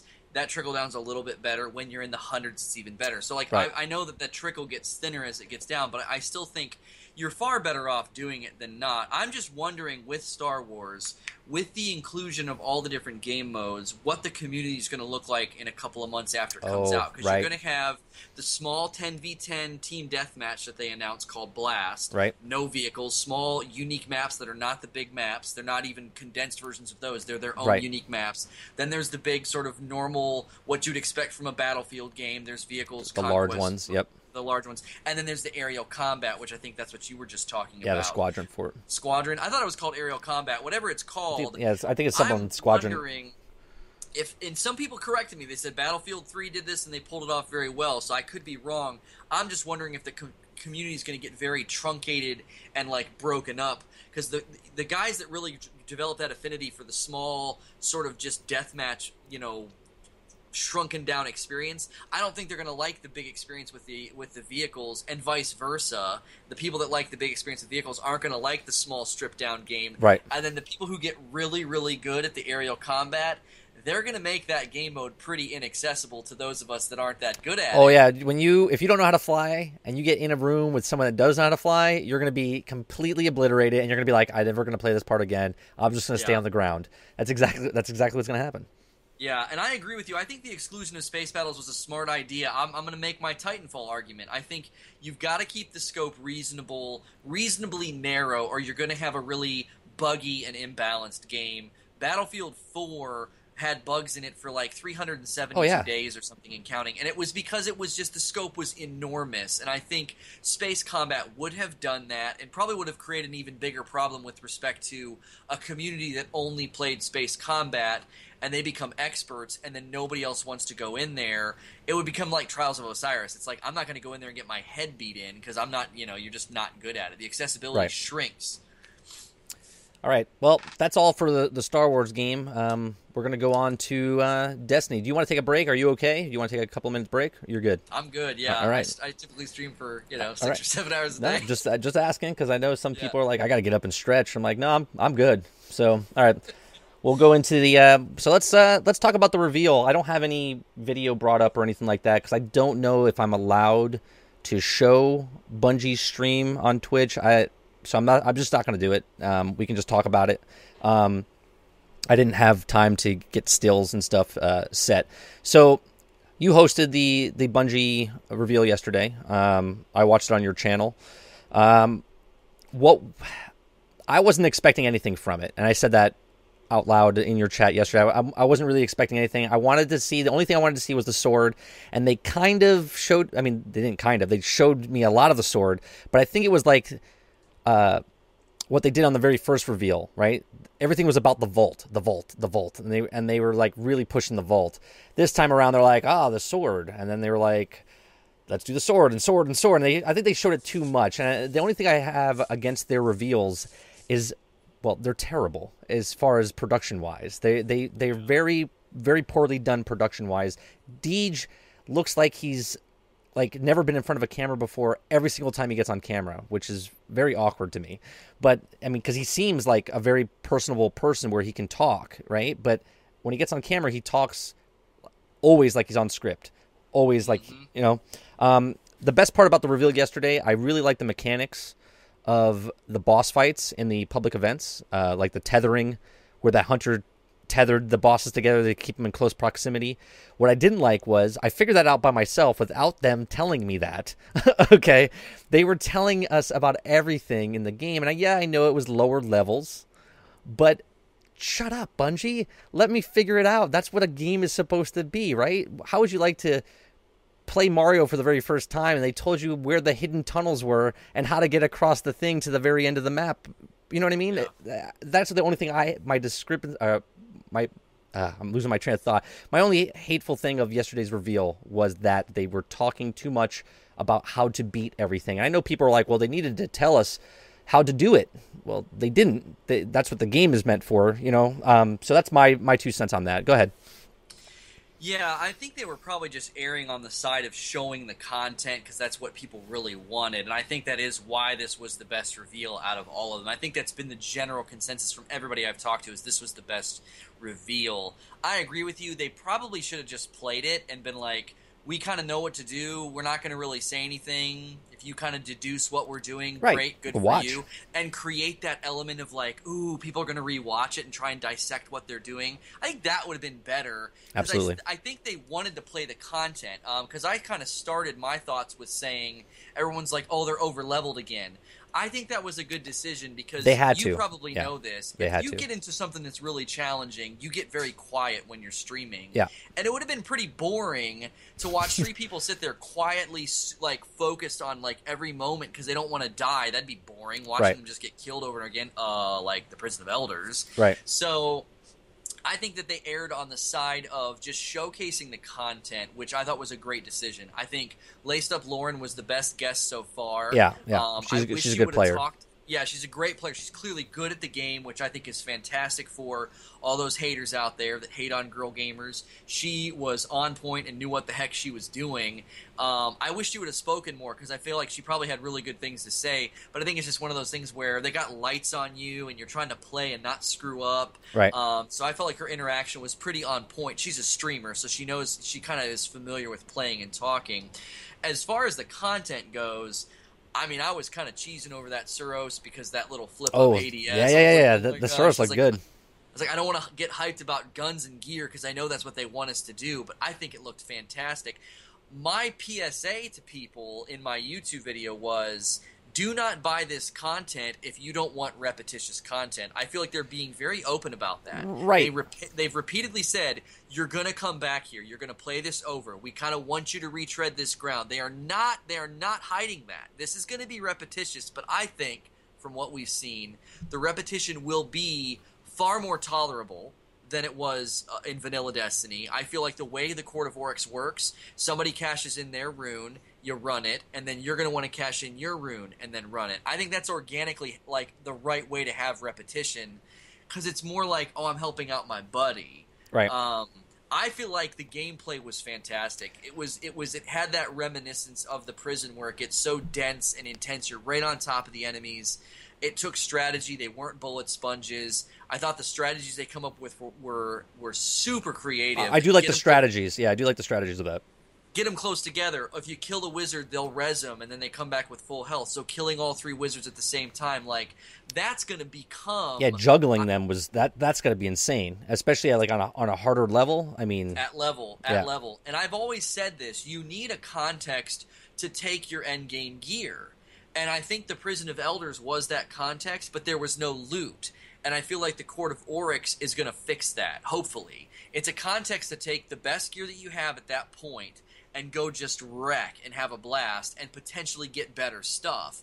That's how an RPG like this works. If you're going to have us rerunning content, it has to be intense and fun, which it looks like it would be, but it also has to be rewarding. And I think that's where Prison of Elders sort of just fell short. It was like a one-legged horse. It was just like there's nothing else here but, you know, the content. There was no reward. Now, I'm sorry. Go ahead. I was just gonna say, I think it's gonna be good. I'm again worried. I keep telling people, if you don't want repetitious content, don't buy it, because I'm gonna be thoroughly intolerant of people that spend the $40 and they're like, well, it's just repetitious. Right. You knew that going in. Right. You did. It's been out for a year. Right. It's been out for a year. It. You know what the game is. It's not like they're going to change that. They're not going to change the identity of the game right. with a $40 DLC. And in a way, they kind of are, because the leveling mechanic has completely shifted in a good way. But they're not going to change the meat and potatoes way of playing Destiny. Right. They just, I don't think they had enough development time to even conceivably do I like the grinding. I mean, but I played MMOs my whole life basically, so I like the grind. What do you think the area is too small for 9 people to be there? Now, I also hold on before you answer that question. They said, "Oh, well, there's 9 people that can play in this public event," and I'm like, well, 16 people can play in the public event on the game now. So why are they bragging about 9 when it should be 16 people? So I was a little weird by that, right? First off, because you can play a 16 public event if it never happens, because no one's there all at the same time, but you can do it on Venus at least. And then I think that area is a little too small for 9 people. With 3 people, it looked like they were like out of room. Well, I just think it depends on what is coming, what bosses are coming out. Like, obviously, that first boss who shield hopped, 9 people, it's going to be a joke. He'll be dust in a matter of seconds. But I think that when you've got 3 wizards that need taken down simultaneously at level, I think that could be really cool, because each team could really focus on one. Now, you're not going to have any communication with them. Right. So you're going to have to kind of have that unspoken, like, taking sectors. That could be kind of cool, because it did kind of feel... I mean, there's the main area, there's the upper area and the lower area, and then there's those outer flanks. I think you could spread it out and have some pretty intense battles, as long as it's at level. And I think that's where it's going to really shine, is at level, 9 people just laying waste to enemies, especially with how aggressive I think they want people to play with the supers. I think the supers really motivate a more aggressive play style, which I really think is good. As they were going on patrol, I noticed this is very linear. This does not feel like a patrol. It is a ship. I think that makes sense. But you're going from these dense caves and hallways and really close fights to these big, huge open areas. I think the environments are just amazingly I thought it looked designed. phenomenal, yeah. With the restriction of last gen, you've really got to give credit to these devs. Like, it looks brilliant, and I really worry we run through too quickly and just ignore the craftsmanship and the artistry of the game. But I think the linear nature of Patrol is acceptable because of the closeness and the intensity of the fights and being able to be more aggressive. Right. And I think that's going to translate well into the Court of Oryx, because if each team is playing that aggressive playstyle, like because you're going to get that grind of like, let's beat it really fast, that's when I think the 9 is really going to be fun, and you're going to see some awesome videos of like 9 swords or something ridiculous. Yeah. It could be really fun. I think your concern's valid, though. It could get a little just stupid and too dense, but it did feel somewhat open, because they had a lot of room to move and hide. I didn't think the cheese spot, they called it a cheese spot. They did call it a cheese spot. Made sense. It's like you're going down below to hide and come up from behind. That's strategy, not cheese. Well, another thing I'm a little weary about is, because everyone's going to have the runes, right? They're going to get the rune, they get the drops. There's going to be a time where, let's say all 9 people are there and they're all farming. Okay, so I drop my rune, we do the event, you drop yours, you do the event. Do you think that in the long run, It's going to be like the chests, right, from the public events of the Wolves, where people are just farming the crap out of it and running away and coming back, but they can't do that. But what I'm saying is where basically everyone's time is consumed by this one event that's happening in all of Destiny. Okay, so the rest of the world of Destiny, if you're level 30, let's just say 34 and higher, okay, you're going to be doing this event, okay, or whatever how high you have to get to do this event. I feel like the rest of the world's going to be a bare land because it's only one spot where you know that you're going to get a drop from this certain type of weapon or whatever you're going to get. And you know that if I have a rune, I'm going to go here and I'm going to get maybe potentially what I can get. Hopefully, and they haven't discussed this yet or told us anything about it, hopefully they're doing other things like that around on other planets. So, I mean, because Destiny's a huge game, and I feel like because they showed us this, that everyone's going to be doing this, right? They're going to be doing the patrol there. They're going to be doing the raid there. No one's ever going to touch Venus, Mars, Earth ever again because this is where all the stuff is going to be. What do you think? Yeah, somebody asked that when the stream was going on, like, do these Taken Blights, that black orb that showed up, and then there was the fight, the mini-boss, and then the subsequent rune, are those Taken Blights going to be showing up elsewhere? I happen to think they will, just because from what they said from previous streams, that there will be bounties and quests that pop up that take you back to the other planets and having you, do different things. To me, it just makes sense to have it be like the Wolves. No, that's what they're going to do. Up. Yeah, but that's not what I'm saying. But that's not really public events, right? I mean, well, the Wolves are. I guess the Wolves are. But wait, are you talking about the Court of Oryx then? Yeah, but the Court of Oryx is what I'm saying is like that's where the mini boss is, right? So everyone's going to. It's a public event that you start, right? Where the other ones you wait for and they happen randomly across. Now we know that they're going to do that because the story as it progressed, when the House of Wolves came out, they had the Wolf Pack. When the Dark Below came out, all the Hive were all over different places, like on Earth and stuff. Mm-hmm. This is going to happen where I'm assuming it's going to be on the moon, right? They're going to have the Taken on the moon. They'll probably have the Taken maybe a little bit on Venus, maybe on Earth. But what event is going to keep us going back there? Because we know if we do the Oryx thing that we're getting a drop. And I can keep farming that drop to get this particular weapon, where the rest of the board now is just random things, RNG, loot. No one's going to do that. If you have a choice between knowing what you might get and not knowing anything you're going to get, you're always going to take the World of Warcraft method of farming this person until it drops something you want. Well, I think that Bungie's really smart with stats, and I think what they're going to do to limit that is those runes are going to be kind of like keys, and you're not going to be able to go in with 10 and just stay there all day.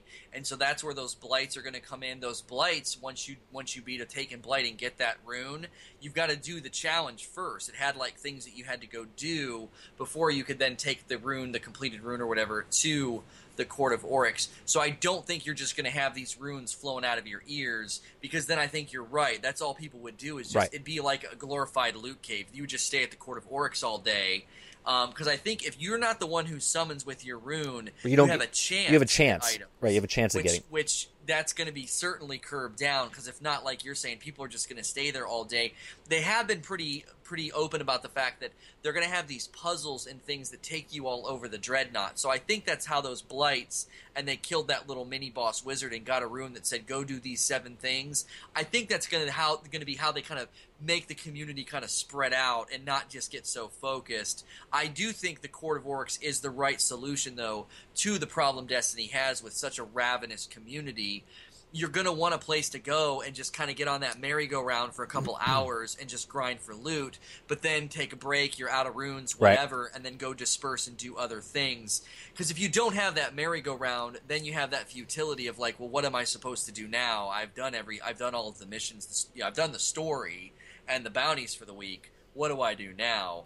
I said a couple months ago that Bungie's goal should be to make it almost impossible to get everything done in a week. So your focus as a player then can shift week to week, and you can really kind of enjoy that variety of like, well, this week I'm really focusing on the Court of Oryx, and then next week I'm going to do bounties to level up all the guns I got. Like, and kind of shift your focus so it doesn't feel so similar each week. and people will complain I can't get everything done in a week. That's a far better complaint to have than right. I don't have enough time. I don't have enough time to complete it. Right. That's a far better complaint to have your community voicing than the alternative, which is, well, Wednesday night hits and I'm done. There's nothing left to do. Right. I just hope that they go back, because they said this at the very beginning, that they could go back anytime and add stuff to the game without any updates, right? And they did it with the loot cave, where they put the little body in there with the bones and stuff like that. And they changed the walker on Venus to the white walker instead of the actual other walker. I just feel they need to do something on the old planets to keep them relevant. Do you know what I'm saying? Because otherwise, you have this. Yeah, you're going to get a fluctuation of new people that come in, and then you're going to have some people that didn't start a third character, and they're going to play them all the way through, and they'll touch those old planets. But as soon as they get up to the upper level, there's no point to go backwards, right? There's no point to do any of that stuff, and I just hope they figure a way to keep it relevant, right? And this is where old gen's holding them back, because I think my idea to have PvP and PvE combo events, I think that would be what you would do. Oh, that'd be awesome if you could do it on like Earth. This thing where, hey, you got to go take place in this battle on the Cosmodrome, and you've got to be on the team that takes down this walker first, or maybe not the walker first, but kind of like that conquest game mode that we're so accustomed to, where there's AI enemies that you've got to fight like mini bosses and walkers and stuff. Old gen makes that impossible, and I think that's the solution. Honestly, is. Can you imagine having these epic battles, PvP and PvE, on Mars or Venus or on the Cosmodrome? Those areas are so ripe for really big, expansive battles that they feel so flat and vapid, because it's just like, well, there's just these enemies that keep spawning in the same places. Right. You go PvP in those areas, and you just have the millions of ideas and strategies and flanks that come up. It could get really, really cool. My suggestion is that they do that in future DLC and it's only on the new gen, as a soft push to say, this is where Destiny's going. Yeah. So if you want to do this, you got to upgrade your console, because I can't play with Xbox 360 owners anyway. Right. So it would be easy to encase it in the new gen. I don't know. They're probably not going to do it, but I don't think they would ever do that because of the so-called lore. Right? They're technically, like, Dead Orbit's not angry at Future War Cult, and Future War Cult's not, hard up against New Monarchy. So they would never actually fight in the world of Destiny. PvP is like a separate, entity of itself, so it's not on the same timeline, I guess you can say. You know what I mean? So I don't know if they would ever do that. It'd be awesome if they did, because I would love... you're out on Earth doing patrols, and all of a sudden a guy from like New Monarchy comes over and like tries to slit your throat as you're collecting like spin metal. You know what I mean? Like that would be awesome. Well, and I wouldn't have it be on patrol. It would be like an event. You'd go into matchmaking, and there'd be teams, teams of 6, and then there'd be AI. I thought you were talking about on like public, like just patrol. Yeah, like that'd be cool. That would be. I think you're right. I don't think that would work. But I think if it was like this conquest game mode where you have to do similar to things you see in the prison, whether it's overtake a mine or stop a extraction cruise, and once you get done with those, you can then move to a bigger fight, and whoever can get to that big fight first and do maybe the most damage or something, I don't know, to where you'd have that intensity and that everybody's pushing towards something. I think it would flatten. The reason I came up with this idea it would flatten out a lot of the imbalanced nature of the guns. Right. Because a Galahorn or a Thorn or a Last Word is fantastic in 3v3 trials. In that environment, it gets flattened out a little bit because there's spongy AI enemies and stuff, as well as live players, so you'd have to be far more strategic. It would open up the accessibility, I think, for lesser skilled players to go in and help achieve victory, but maybe not be the guy who goes 10-2. Right. Now, here's another thing I'm a little worried about, right? I was playing last night, and I have a LDR 5001 right on me, and it's at level 331, and I was thinking, should I use Etheric Light to max it to 365? Because come the DLC, there was, I don't know if they didn't say it in the reveal, but there was somewhere they said that Etheric Light they don't know what to do with it yet, right? So it's pretty much obsolete, meaning that basically the last DLC that came out with House of Wolves, the Prison of Elders, is kind of pointless to play, right? Because you're not getting Etheric Light. So my question to you is, because they have this new leveling system where if it's a 365 gun, okay, it's now in the new mathematician way, whatever they figured out, it's like 160 maxed on the next expansion, right? They've moved them, so all 365s are going to go down to I think it's 160 is the max level of the gun. So do you think if I keep my Etheric Light and not use it on my LDR, do you think when the next DLC comes out, I will not be able to use that Etheric Light and my LDR will be, whatever, like 130 instead of 160? Or should I use the Etheric Light now, get it to 365, and then guarantee that it's a 160 gun in the next expansion? I would say that you're better off taking it to 365 because if for the time being the Etheric Light economy and House of Wolves and the prison is invalidated, I think that's temporary. I can't imagine all that development time just sort of getting thrown into the waste bin. They've done it before, though. But with something, not with the raids. The raids got revalidated with Ascension. Well, and I think they said we're going to be going back into the raids, at least the areas that were built for the raids, for different things that you have to do in challenges and puzzles in the Taken King. Yeah, but you could, in the beginning, you could collect materials and turn those in for rep, right? In the very, very beginning. You could take spin metal and the relic iron and stuff and throw that into rep to, like, if I didn't want to play the Crucible, right? Yeah. Back in original vanilla, I didn't have to. I could just take that material, turn it into the Crucible guy, get rep, and then get those weapons. They got rid of it for 8 months, or whatever it was, and now they're bringing it back, right? So now I can turn that stuff in for rep again, and I can get the Crucible. So they've done it before, right? They've brought something in, said this is the new thing. They had the legendary, not the legendary marks. The what the hell was it when the Dark Below came out? It was to buy a weapon, you had to have credentials first. You had to get the I forget what the hell it was called. Come on, chat. Oh, accommodations. Yep. Okay, you had the accommodations, which was a new currency. Okay, and you're like, okay, great. So now I have to do this new currency to get this, so I can buy the gun. Then I can level up the gun. Then House of Wolves came out. They said, oh, we're getting rid of accommodations. We're not doing accommodations anymore. You can turn for every 5 you turn in, you get 1 whatever rep, and you're like, really? Yeah. Really? So they keep adding stuff and trying it out and then getting rid of it. And I thought Etheric Light, I was like, okay, so Etheric Light's it, right? So all guns are going to get leveled up, and this is what you're going to use to get this really hard thing you need to get from Prison of Elders to upgrade your weapons. But now they're taking away our old weapons, right? You don't have to upgrade those. So Etheric Light is out, right? They don't need them because you don't need Etheric Light for the new weapons. You just level up the weapons as you would normally. Well, I would say that it's kind of a moot point because your legendary is going to get left behind very quickly anyway. Right. But there's no harm in spending the Etheric Light because for the time being it's invalidated. If it's ever revalidated in the future, there will be a means by which you can get more. It's not like you're going to be like, oh shoot, I have no Etheric Light and cannot get any ever again. If they revalidate the currency, there'll be methods where you can get it again, and that's why I think future DLC will revitalize the prison. I think they've got a great system and a mechanism there that is just going to be real easy to innovate and add to with actually less development time. That's something that they're geniuses with, is retreading old ground and getting life out of it. Right. So I would say spend it because you might as well get a little bit of time out of it, and maybe in the beginning of the Taken King have a decent sniper, but then within a few levels, you're going to be scrapping it. Well, no, I'm always going to keep it because it's PvP. I'll use it in PvP because when you play Crucible, it doesn't matter what level the guns are. But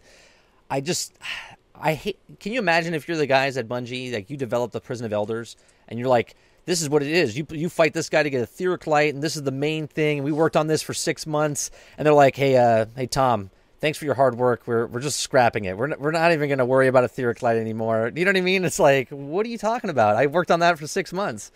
And, well, as a developer, it has to be a little frustrating. But I think as a developer, you have to see the beauty of millions of data points and influences and feedback coming in and making the piece of art that you're working on continue to get better and more refined. Like, it's got to be kind of like, oh, are you kidding me? But in graphic design, when I was kind of learning the ropes and I was on this website that was really competitive, it's called Threadless, and you submit artwork and whoever gets the best votes gets printed on t-shirts.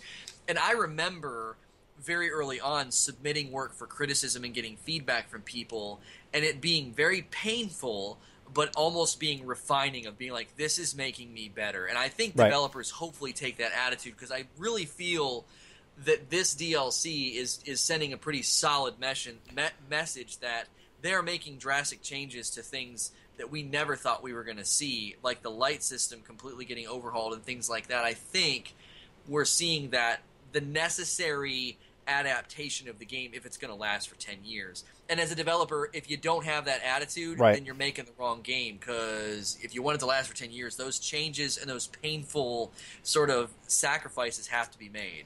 I think that they're going in the right direction. I think, though, there's going to be some problems. I don't know what they are right now. Right? There's going to be some issues. They're going to find them, or actually, we'll find them, right? And then our data points will tell them. And then by December, they're gonna change something again, because they're going to notice that people are farming too much at the Oryx, right? They're going to find out that certain weapons are overpowered, or this drop's happening way too frequently, or something that they don't want us to do, right? Because they're trying to tell us exactly how to play the game. Okay, like for instance, for the Oryx mission or the public event, okay, they want you to play as one hunter, one titan, one warlock. Okay, that's the best combination, right?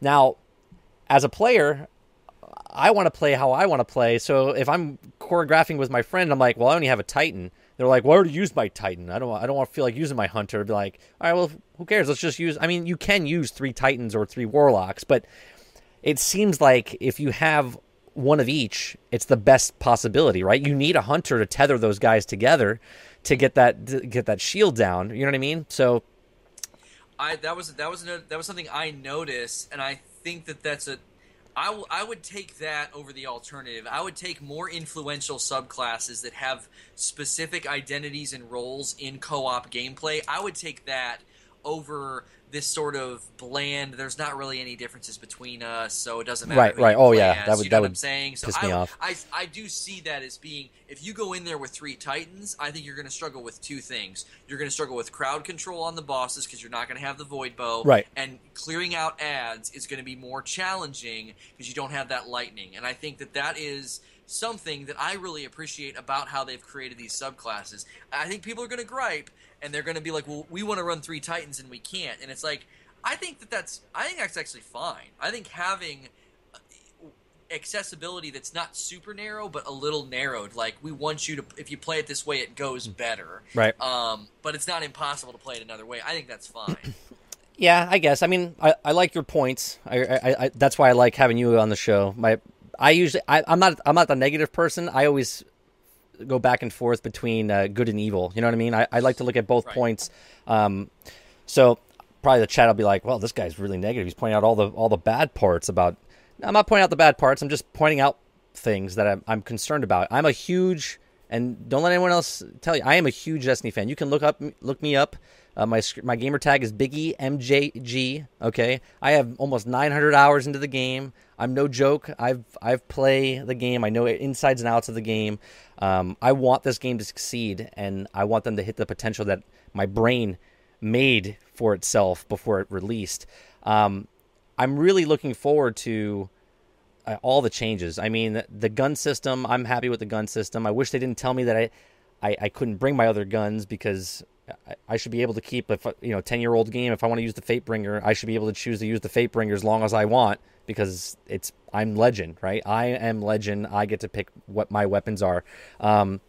So I'm really looking forward to this. I just feel that they can't test it out like they want to test it out, because it's just such a enormous game that they're not going to know what actually is good or bad until they put it in our hands. And that's what I'm a little worried about, because we're going to the public finds stuff, and we take stuff and we're like totally like wreck it, right? Like Atheon knocking him off the edge, Crota, we're doing the glitch of unplugging the cord as far as that, you know what I mean? I mean, there's always going to be someone finding a way to do something, and I feel that there's going to be a big problem here that's not exposed yet. Another concern of mine real fast is the cutscenes, right? They keep saying these cutscenes are going to happen, a lot more story. My biggest pet peeve is I think they showed it to us already. I think they showed us all the cutscenes in the trailer. They took all the cutscenes that they put in the game and put them in together as the trailer of of these things they've been showing us. And when we get to the game, we're going to be like, well, we just saw that. I don't think there's going to be a lot of, hopefully I'm wrong. Hopefully there's a lot of story there and a lot of cinematic trailers there. But I kind of think they've basically, just like the reveal, they told us everything, right? They showed us all the cutscene trailers and pieced them together and did the voiceover work and showed it to us already. What do you think?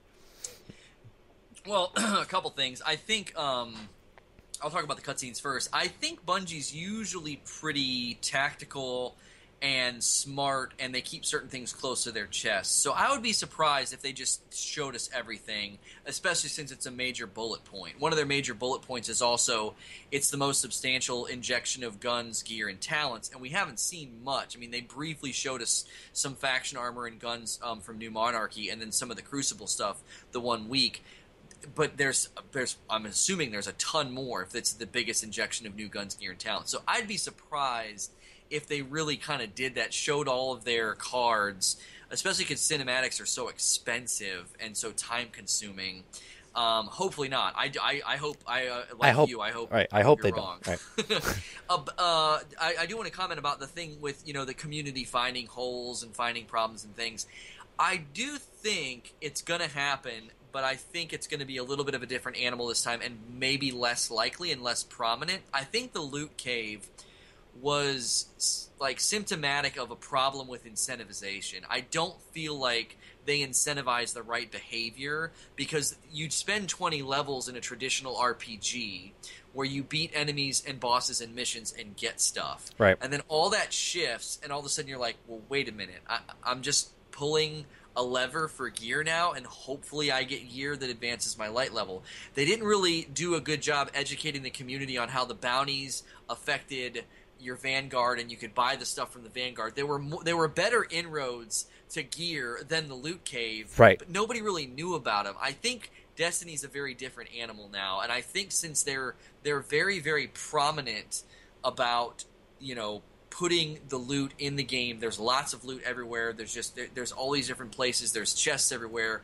I think people are going to be less likely to be like, I want to find the loophole and get as much gear as I can and just exploit the heck out of this. I think that problem's never going to go away because, number one, it's gaming and people always look for the path of least resistance. Right. I also think Destiny kind of created their own animal with the inaccessibility and the time consumption of the raids.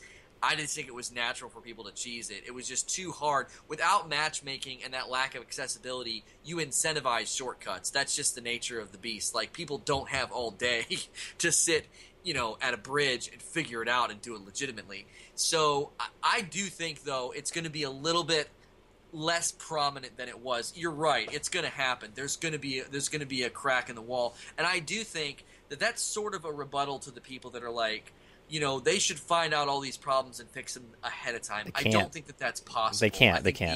They can't. The organic nature of the community is always going to, kind of like putty, just spread out over this giant wall that is the game of Destiny, and there's going to be cracks in the surface that then get sort of filled in as like, oh, these people found this leak, and they're getting through, and they're doing this thing we don't want them to do. We need to fix that. I just think that, and to a certain extent, Bungie's attitude with the Taken King gives me a lot of hope and confidence that those problems will be rectified, fixed, and improved, as opposed to the paternalistic attitude they had in the past. That Game Informer video was pretty encouraging. They basically said their attitude early on was very controlling, and they're taking a very different approach now. And I think that's probably hard to admit as a developer that, right. Hey, we were being pretty paternalistic and controlling, and we're trying not to do that now. We're trying to listen, I think is what they said. And so I think that gives me some hope for the future of the title, even though we do know those exploits are going to be, like, in a week, we're going to like, oh, if you do this thing and stand on this lamp, then you can get infinite runes or something. Right, like, right. Somebody's going to find that, I found a glitch in the Prison of Elders. I'll tell it now. I didn't want to post. I'm not one of those people that find stuff and then post it on YouTube because I want everyone to do it. Right? Yeah. So basically, if you're playing Prison of Elders and you're in the Hive section, right in the center where the ogres appear, if you jump on top of this pillar, okay, as the rounds start, the doors open, but no one comes out. They're just frozen, okay? Yeah. And only when you jump up in the air okay, they release. And then you land again and they pause. So you can kill everybody, okay? And I'm like, I found this by accident, right? I jumped up there for just to get away, and all of a sudden I was like, where is everybody? No one's coming out. And then I was like, that's weird. And I jumped up, right, to get off, and I hit the ceiling. So I hit the thing and came back down, and all of a sudden they came in the room, and then they stopped again. And I was like, is it me? And I started like moving around, and then all of a sudden, I was like, man, what kind of glitch is this? And we've used it, right? Because Sure. it was like ridiculously hard on, and we're like, screw it, dead, and to kill everybody. So there's always little things like that. To answer someone's question in the chat, you wanted to know if there's a new area. There is going to be a new area. If you know where Septix Prime is, when you fight the big eyeball, that big gate behind him where the water is, that potentially is supposed to open up, and there's supposed to be an area back there to go to. Not much was talked about it yet, or nothing was shown about it, but that's supposed to happen. So hopefully there's little things like that, like on the Citadel. Hopefully maybe the gate opens up. That could be another DLC down the road. Don't really know, but hopefully there's different areas that do open up. But that is one that is supposed to happen, just to let you know. Yeah, well, and hopefully they retool some of the areas, because I know when they sat down with what's his name, Wes Whedon, the guy who played Wesley, or Will Wheaton. Will Wheaton. He played Wesley on Star Trek Next Generation. They sat down with him. He was kind of being a fanboy, and he was like, "Oh, the game's it's always different wherever." I didn't like go. his interview. I didn't like the way he was doing it. Well, and he described the content really inaccurately, because he said, that the enemies never come out the same way, and I'm like, they always come out the same way, right? He didn't play. There's no way he played it. There's no way. Right. They pushed back and kind of corrected him, and they were like, "Well, we're really wanting to kind of fix, because that is kind of the experience in some of the areas." So I think it's so easy to innovate in those big open areas, like open up areas, add different enemies, make it random, like make it more vibrant and surprising. Like, holy crap, where did this come? Why is there a walker right here? It's never come here before. I think that's an easy thing to do. I don't know why they don't do it. Said, you just don't know what other problems it could cause. Because that cheese spot you found in that hive, there's another spot in that area that just does the exact same thing. One of the doors, if you stand on top of it, there's that little crest. Right. It does the exact same thing. Nobody comes out, so you clear out the mines, get the mission successful or whatever, and then let them come out and kill them. So that's always funny to me. It's like, how did you not test out the aggro threshold? Like the one at the bridge is ridiculous in Crota. Like, if you can do some kind of crazy billy goat jump to the way tip top, you can get them to despawn. But now that's the thing, right? Every time I go play that now with randoms, right? Someone is like, "Hey, we're doing a run. Do you want to do it?" I'm like, "Yeah, sure." Every time we get in there, when we get to the bridge, I'm like, "All right, so how are we doing? Are we juggling it? Are we going 3 across? What are we doing?" I see 3 guys jump all the way to the top, and then they get there and they're like, "Okay, die," and I'm like, what? I'm like, this is okay, fine. I'll commit suicide, whatever. It's so cheesy. It's like, just play the game, guys. Just play the game. Right. Well, and I think that is why, and I'm a big proponent of matchmaking for the raids. There's people, it'll ruin the raids, but no, it won't, because if you've got a team, you can keep running with your team. Matchmaking will not affect you if you're anti-matchmaking. You know what it'll do? It'll let all these other people get access to the content, and I do think it would minimize cheese, because the more people that get access to the content, the more likely you're going to find a crew that you gel with, and you can kind of learn it. Because when I tried to run the raid recently on my stream, we couldn't get past the second lamp. People kept dying, and I'm like, what are you guys doing? Right. Like, it's the second lamp. What's happening? Right. It was just a lack of experience. They hadn't got to play the content because it's just gated off, and it's just like. Did you ask if they had the Galahorn first? No. Yeah, Galahorn only open lobbies. I do that when I stream. Yeah. No, I don't do that. I mean, the new raid being the longest ever. Right. And if it doesn't have matchmaking, that to me is sad. To know in advance all this creativity and development time is going to get so non-exposed to the community. Well, I have an issue with that, because if it's a longer raid than Vault of Glass, the very first time we did it was like 4.5 hours, right? Right. And there's no save spot, right? So you have to complete it that night. Let me rephrase that. There is a save spot. You can come back and go to the checkpoint section, but you still have to go back and do the whole boss fight again. Right.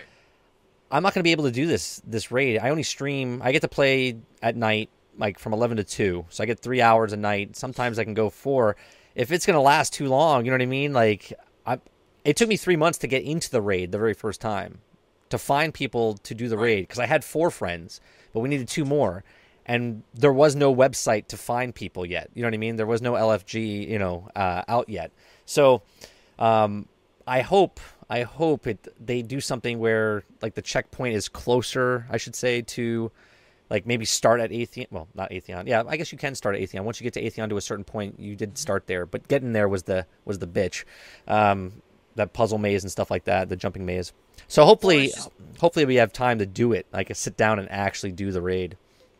Well, and it's just too easy. Even Atheon and Crota, if a couple people make mistakes, you're resetting that clock. I mean, the record for like Crota and Atheon are like in the 40 minutes or something like that, 42, 45 minutes. Much faster than that now. Much faster? Yeah. Well, initially those were some of the records were in the 40-some minutes. Yeah. So they've shaved that down to probably like 30 to 40 minutes. Those are like expert crews running as fast as possible. Your normal, everyday crew that's running it, that knows what to do, is probably between an hour to 2 hours if they're making few mistakes. The more mistakes you make, the longer it's going to take. So that's my big concern is even the people that have a crew and can do LFG, like if I'm streaming and can do LFG, do I really want to devote almost my entire stream to this grueling, frustrating Right, it's experience? so frustrating. So probably frustrating. Not. I'm probably going to wait until everybody figures it out, and then I can hop on LFG, run with a well-oiled machine crew, and just enjoy, like, oh yeah, this is cool. What do I do next? Gothalion and Broman, they do it every day. You can watch them do it every day. They get a bunch of randoms from their chat. There's usually like 1 or 2 guys in the group that have never done it before. Okay, they're noobs or they're virgins to say, and they run through it 30 minutes. Every single time, 30 minutes, just boom, pops it out. He does it by himself. Gothalion does it by himself in like 35, 40 minutes. Okay, and I'm like, I can't do that. I can't. But he eats, sleeps, and breathes Destiny. That's what he does. I mean, yeah, the solo videos of Crota were really impressive. I think they've said things that people have kind of parsed it out, that this is not going to be soloable ever. Like, I think that might be a little bit of the developer's pride showing, and I think that's fine. Somebody at home right now is like, challenge accepted. Right? Yeah, go for it. I mean, not whatever. me. The guys not that me. film those videos are like, yeah, I didn't record the 6 hours of me failing, but it's like, I just think that it needs to be not soloable. I just think that kind of. It puts a bad taste in the mouth of the people who can't get a team together to do it. That these guys can just do it on their own. Right. And I think it just kind of devalues the content a little bit. It's like, so I guess you do the math right, memorize everything. Yeah. Like my brother could wear a blindfold and beat one of the really hard bosses in Super Punch-Out on the Super Nintendo. Right. Because he memorized all the math. Right, he knows the timing. Right.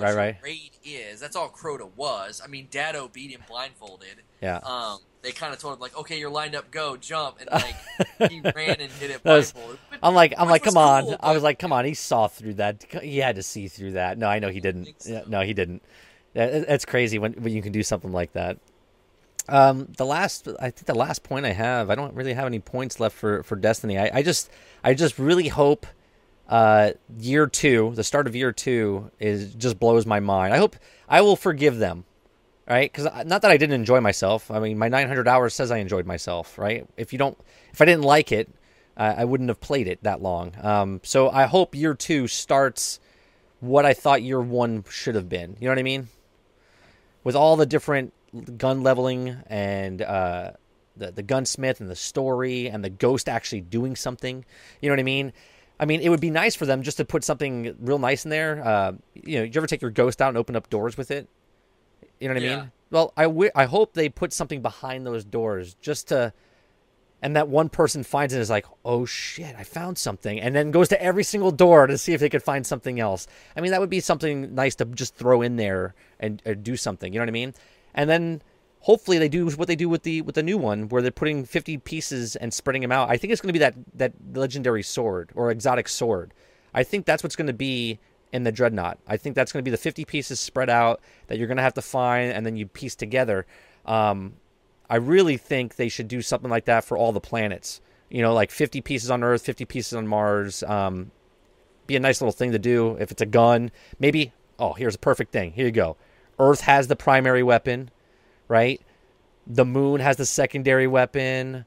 Maybe Venus has the heavy weapon, and then the sword is in the new map, something like that. You know what I mean? That'd be pretty cool if they did something like that. Yeah, I would want it tied to like a unique event or something, so you're not just kind of going to the moon and like retreading old ground and then keep going. You know what I mean? Like, right. It needs to be tied to like unique event and enemies, which I think they would do if they do what you're talking about. Like the Taken would be there or something. Well, hopefully that's what it is. All right, so we're an hour and 54 minutes into the show. We're gonna wrap it up real quick. I don't have any stories that we didn't make the cut. We talked about them all. Say No to Rage. Lono Got a Gun. Tell people where they can find you, even though most of the people in the chat right now know who you are. Yeah, if you're watching this on YouTube, the best place to find me would be at Say No to Rage on Twitter, or obviously on Twitch, twitch.tv/Say No to Rage. If you Google Say No to Rage, you're going to find all my stuff. Oh, shoot. Whatever method that you like to interact with, saynotorage.com is a blog, and that's where my posts are on my YouTube. You're going to find a link there as well. Sorry about that. We had a little bit of camera trouble, but they heard you. No worries. I don't know why my camera's all like changing and stuff, but I'm giving everyone in the chat 50 lurker coins for the 50 minutes you guys missed earlier. So everybody, there you go. Thanks for hanging out tonight. My name is 30 and Still Gaming. I stream every night from 11 p.m. to 2 a.m., Monday through Saturday. Sundays is my holy day, which is I'm not a religious person. It's just a day I want off. I play Destiny most of the time. I play Smite. I'm going to be playing Fallout 4 when it comes out. I'm going to be playing Star Wars Battlefront when it comes out. Please give me a follow if you haven't already. I really like to thank Say No to Rage for coming on the show again. It was great to have him, and you're always welcome back anytime.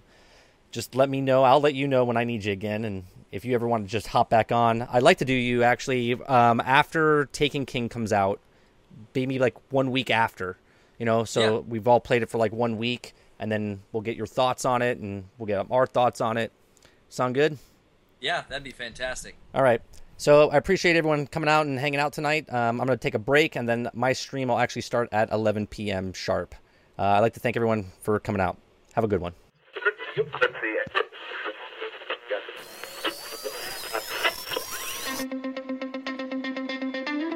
They're two brothers and gamers that have been playing games since the early 1980s. Combined, they have over 65 years experience. Join them each week as they discuss and rant about gaming and entertainment news. This is Generation X Gaming.